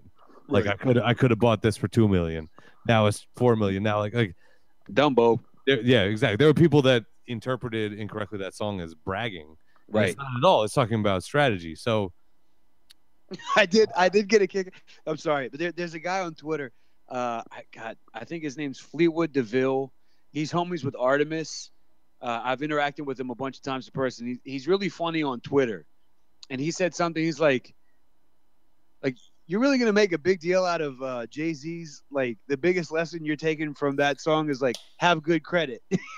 Like you needed Jay-Z to tell you that? Like that's kind of stupid. I will say this too. One of the funniest memes I've ever seen is that he announced he was playing at Barclays, and like right away all the tickets were like $300, and on credit cards. People were posting memes that said, what's better than seeing Jay-Z for $300? Credit. Right. And it's funny because, all right, so, like as a white dude who came from like one of the richest counties in America, on the planet, it's easy for me to ignore the fact that the audience that Jay-Z's speaking to might not be aware that like your credit score. I didn't realize that like when you pay off a credit card, you shouldn't close it. I felt like that song was directed at other rappers, to be honest. I felt like it was. But even them, like like the background that they came from, it might not have been one in which like somebody sat down and was like, "Here's what goes into your credit score. Here's why it's important to have a credit card. Here's why it's better to have a mortgage than like a lease. So I get all of that. I still can't get over the fact that he's just like, I cheated on Beyonce. Like, learn from it. Like, shut the fuck up. Right. All right. So let's do this. So let's get past the specific song 444, and I want to ask a question that I think might stump you guys because it stumped the fuck out of me when someone asked it. Here we go. Stomp him. Shout out to Sizzle Neck, Angry Ben. Nice shirt. Is Damn a better album than 444? Yes. At this, I mean, a 20, however old Kendrick is now, Jay-Z at that age was going to make a better album than like Big Daddy Kane. Like that's just rap's a young man's game. Dude, the energy level on Damn is 10 times what it is on 444. So how would you compare the two albums then? It's that unanimous. Like right away, you guys said yeah. There's a reason that the highlight of the 444 is the story of OJ, like a fairly sleepy delivery, and then the highlight of Damn is DNA. You know what I mean? Like that hype ass delivery. Steve had to look like maybe what is the highlight of Damn? What's the best song on Damn? Oh, I really like Element, man. Okay. I don't know. Right now it's Element. DNA's the shit though. If I'm correct, actually, let's do it this way. What are the three best songs on each record? Let's start with Damn. So I think DNA is unanimous. I've been throwing Element in there too.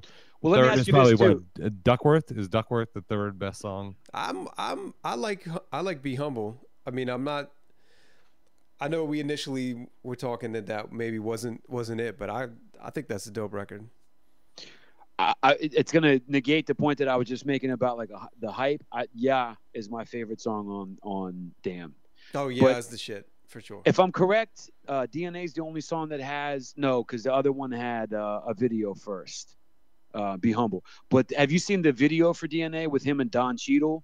Oh, it's amazing. Right, like there's so much energy to it. Whereas like I think as an older person and artist, Jay-Z's like, yo, like me jumping around and going fucking crazy, like no one's gonna want to see somebody my age doing that shit. Right. It doesn't mean I can't make a good aesthetic video. All right, let's talk. Let's talk three best tracks here. Yeah, three best tracks on 444. Easy Story of OJ is easy for me. Marcy Me is number 2. Yeah, and I'm gonna put 444 at 3 for me personally, but those are my 3. There is one joint on here that I feel like was the Bomb. Is that a joint with Damien? That's my 4. That's number 4 for me. What's the one where he says? That's such a banger. Are you talking about the Damien track, Steve? Yeah. Hold up. This shit. Bum, bum. Yeah. That's the one where he says, "Fuck the Sean Carter stuff, the Sean Carter smooth shit." Am I right on that? Oh, you know what? Smile is the kind of the shit too, though. So I actually put that up. I saw that. Let's rock to this let's leave it like 20 seconds.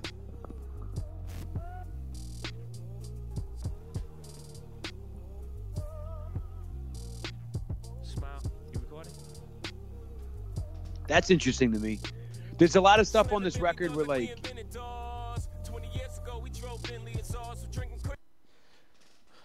we had AR-15s before you had A&Rs. So it's interesting to me where there's a lot of stuff on this record where like it's obvious he recorded different verses in different places. Yeah, agreed. Which I think sort of like I could see it's an interesting paradox. The paradox we call it reality, where I think a lot of like you could see like an underground dude be like, oh, like you just got lazy and half-assed it. Where somebody in Jay-Z's case, you might be able to make the argument, oh, like he was just so in the moment of the moment that he had to get that verse out in that particular environment. But Smile. I'll take the latter. So I was thinking like it's impossible for me to be objective about this, but probably the most famous Idea and Ability song, rest in peace to the homie Idea and peace to the homie Abilities, is Smile. Cubby, rest in peace to him, had a song called Smile. Like, you know, it's not going to be news to anybody that a couple people have had songs called Smile. So I asked, here's the way, on your post, someone brought up too that the Scarface Tupac song Smile is a fucking banger too. Right. Banger. I'm surprised for all the one-word titles on Damn. I'm surprised one of the songs wasn't called Smile in all caps. But so I put it up. I was like, Idea Smile versus Jay-Z Smile, or Idea and Ability Smile versus Jay-Z Smile. Discuss. One dude was like, "This is a stupid question," and I just wrote back, "It's not like I wasn't asking a question. I was just saying discuss. So fuck you." But Smile to me is kind of, I don't know. It's impossible for me to take that song as is without putting the context with the other ones. With the other Smiles that I've heard. Right. Right.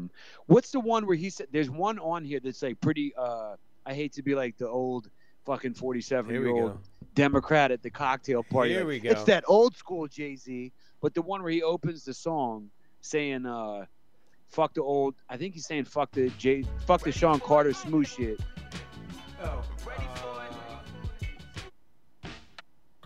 And then he just kind of talks shit the whole song. That's my favorite one. Yeah.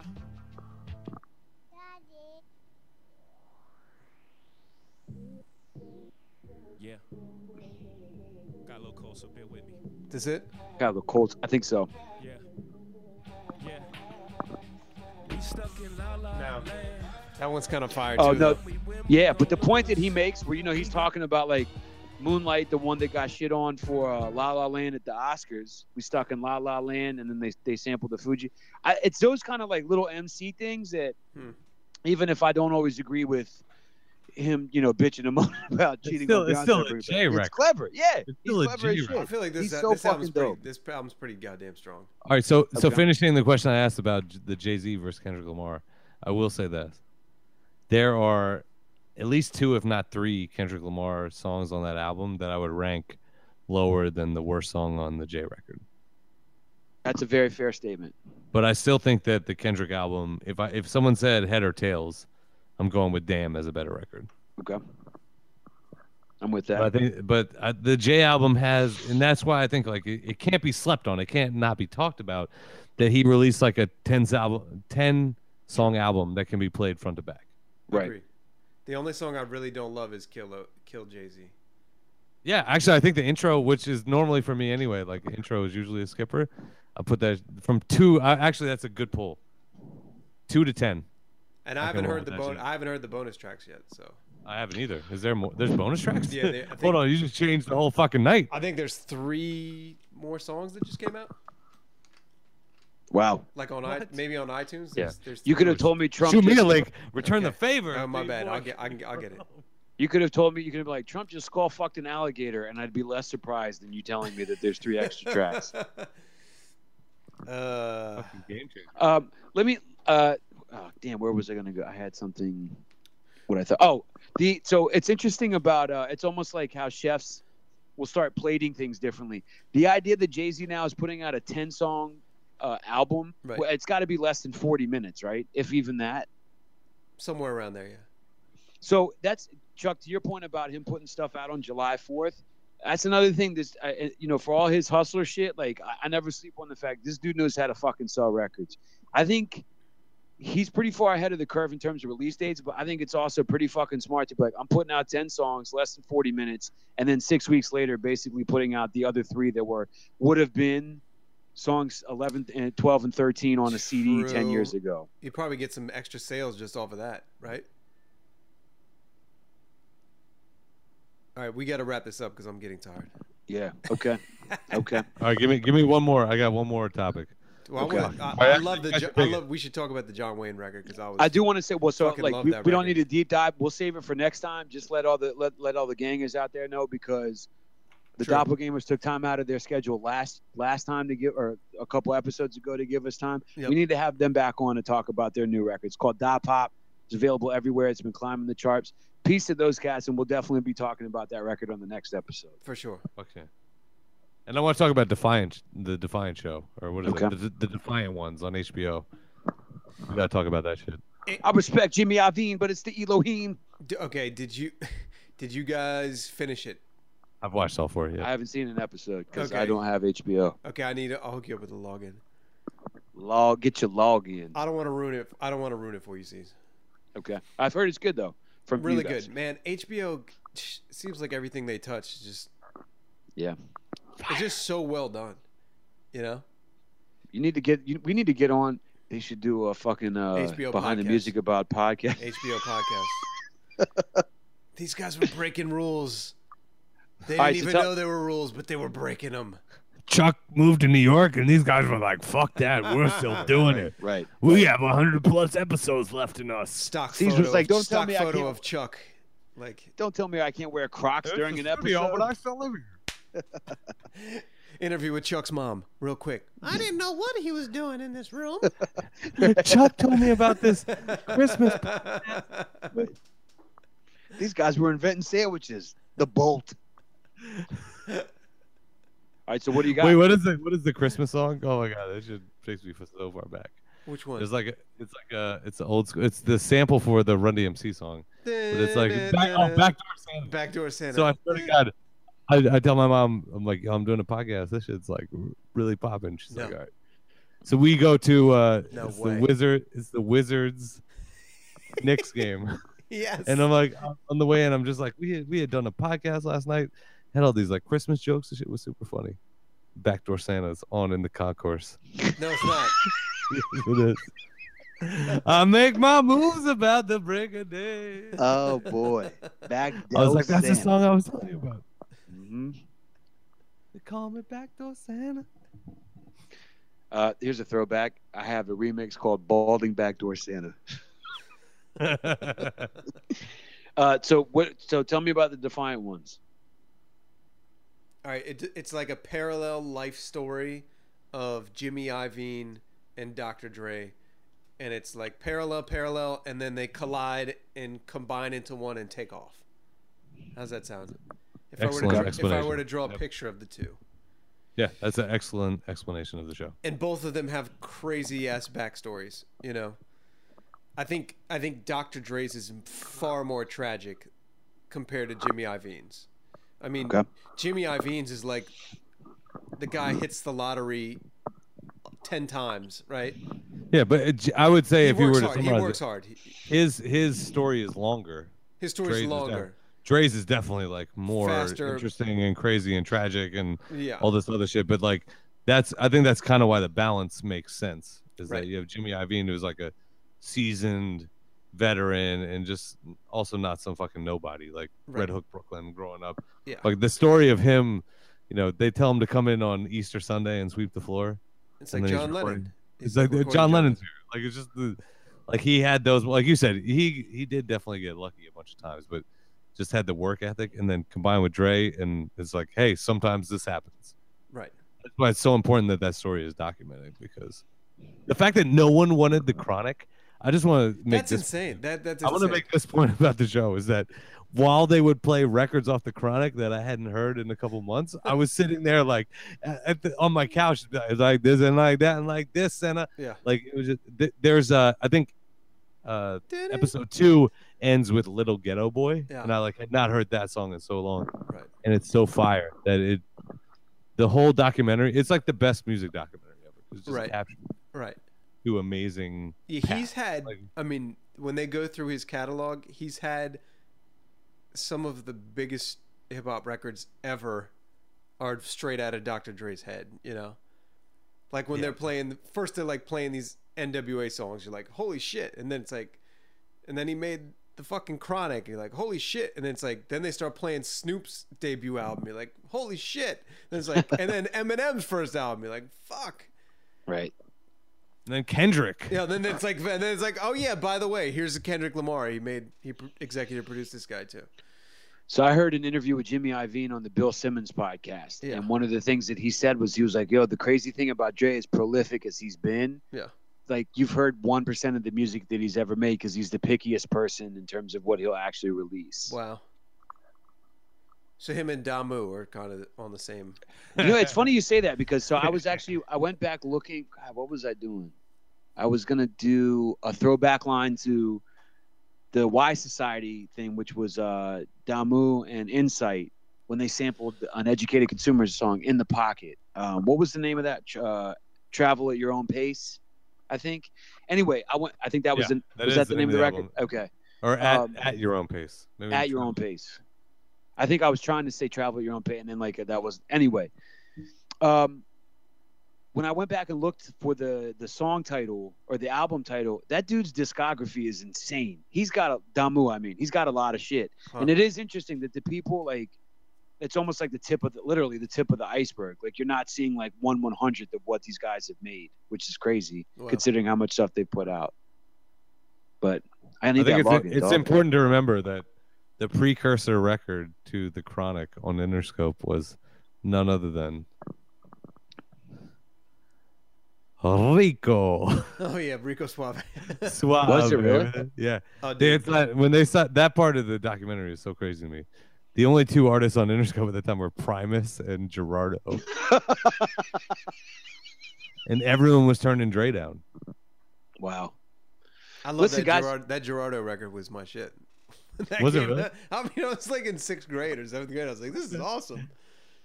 Listen, to really boost up the label, we need to have our acts go on a tour. Who we got?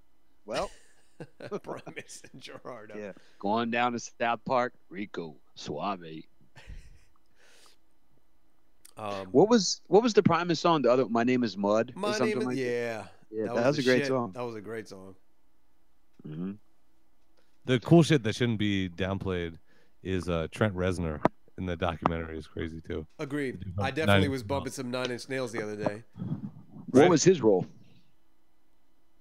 Oh, it's Defiant Ones. It's not just about Dre. It's about artists. Well, he was on the Jimmy Iovine. He was on Interscope. Yeah. But I didn't realize how like Trent Reznor is like, what is he, the creative director of Apple Music or some crazy shit like that? Get the fuck out of here. Yeah, dude. Yeah, his title in the movie is just mind blowing to begin with. You're like, yo, like no, you're the creative director for Apple Music, Trent Reznor. Like, I'll tell you. So he had an album called With the Teeth, and then there was a single. I forget. At one point, like during Educated Consumer Sets, we were using it as like the second verse of Our Turn, Our Time. I think it was like a really fast-paced jam. Okay. He made some like, I mean, I don't know if they were break beats or like on some necro shit, playing it on keyboards, but he made some hill shit. Oh yeah. Well, I mean, they're showing in a couple shots. They had like footage of his old studio. It was fucking out there, man. Yeah. I bet he's one of those dudes. Like you meet him, you're like, oh man, like he seems so much more normal than I thought. And then like a week later, you're like, this guy's fucking crazy. Anybody who does the thing where they get hooks in their back and suspended in midair, that's crazy. And like I remember reading an interview with him, I was like, that's taking it too far. He's in it like that, huh? Yeah. Okay. Wait, was that him or Marilyn Manson? I think I'd imagine both. You know what? I'd say he's more about that He's life more about than that Marilyn life. Manson. No, yeah. but who's? So I'm thinking of like a video that I think all of us have seen where someone. Yeah. Was right? that Who him? is? I always assumed that was Marilyn Manson in that video. Maybe I'm wrong. I don't know that either of them actually. I mean, God, can you imagine the fucking the video runner? He's like, hey, the star of the video. He's like, he's actually going to suspend himself on hooks to get a 3-second shot. You're fired. There's just those certain video clips though that like live on forever. Right. Like the one of Two Pete. Oh Two my Pete. God. Of Tupac hanging out the car where he's like flipping the double bird. Yeah. Right. In the like that image, I was just like, every time I see it in a documentary, I'm like, yep. Can I ask you guys a question too? I feel like I've seen, in the way that like you'll see something go way under the radar in the midst of the cascade of other news. And I might be playing myself by bringing this up. Did Suge Knight actually reveal Tupac's killers? And like, I feel like no one talks about it. I think yes, and I think yes. Okay. All right. Okay. Like, was this just already known by people, or nobody cares anymore? We should talk about why there's no reaction to that. Okay. What did I fuck up? Did I blow it? No, I think you bring up a very good point. Well, honestly, I don't. I think Suge Knight is. I can't. I don't believe anything that dude says. I feel like. Okay. So, that was I saw that shit and I was like, I'm not gonna click on that. That dude's he's locked up in jail for the rest of his life. He'll say anything to. Right. The Hamburglar did it. Yeah, like I don't think it holds any weight. Chuck, what do you think? I mean, I guess I agree with Steve. I mean, you don't have to. No, I do. I mean, the more like it's very sobering for you to say that. I think when I saw it, it was something that always made sense, which was that it was retaliation for, like the fight in the casino, hours before. Right. which was all he did was say that story, that theory of what happened is correct. He didn't. It wasn't like Suge Knight came out with anything that was like completely out of left field, and everyone's like, "Oh shit, that's what happened." Right. Right. He just. I think he just. Puffy did it. Yeah, I think he just confirmed one of. So to your point, why I wanted to backtrack is I'm like, yeah, exactly. All he did was confirm one of the most common theories. Right. That really isn't a story. It's just Suge Knight saying, "Yeah, I agree with those people. Let me out of jail." Right. Dude, but that could be all part of some strange plea deal from prison to like. Yeah, he's in the comment section of every article. Is like, okay, I'm out now. because wasn't the other one of the theories was that a LAPD officer had killed Tupac, right? Okay. So why don't they be like, all right, motherfucker, like you want to get an extra dinner tonight? You clear the name of the LAPD by saying this shit. Sure. That's I didn't think about that. Yeah, right. That's one of the things that always sort of like I always thought the media and all politicians. How much you? I'm just making shit up. I know, but I like that was a You very like that? compelling argument. I'm like, yeah. All right, I'm with that. All right.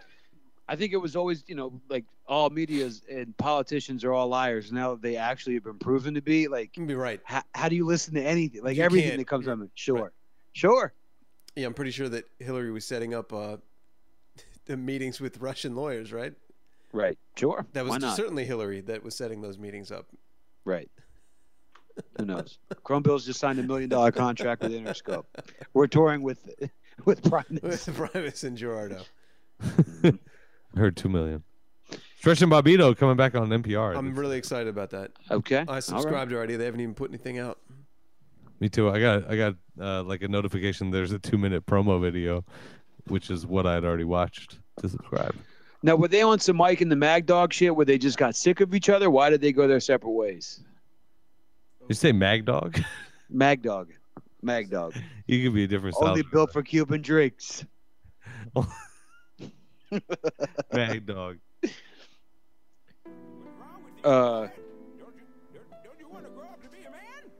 Is it worth diving into as to why they broke up, or the time to move on? Next day. I think Not Steve for was nothing. Like, this was a Steve and we're out song. We're pretty much literally 2 hours. I gotta go to bed. Thanks to everyone who stuck with us. Listen, Chrome Bills t-shirts, PayPal, chromebillsgmail.com, $25, shipping and handling included. All right, so this is the John Wayne. So on the way out, I think I know we wanted to talk about this. I'm just gonna say that I love this record. I love this record for sure. Out of Sight's my favorite song in 2017. Peace to Sheed, peace to Ben, peace to Chuck for being such a good host, peace to Farak. You know what I love about this song is that there's no snare drum. It's a beep. Right. I don't know many songs with beeps as snare drums. Right.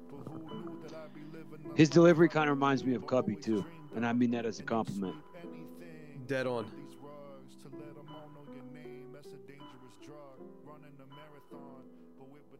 All right, gentlemen. All right, yo. Good shit. Peace. Peace. Hey, Chuck, if you got a second. Yeah, I'm on.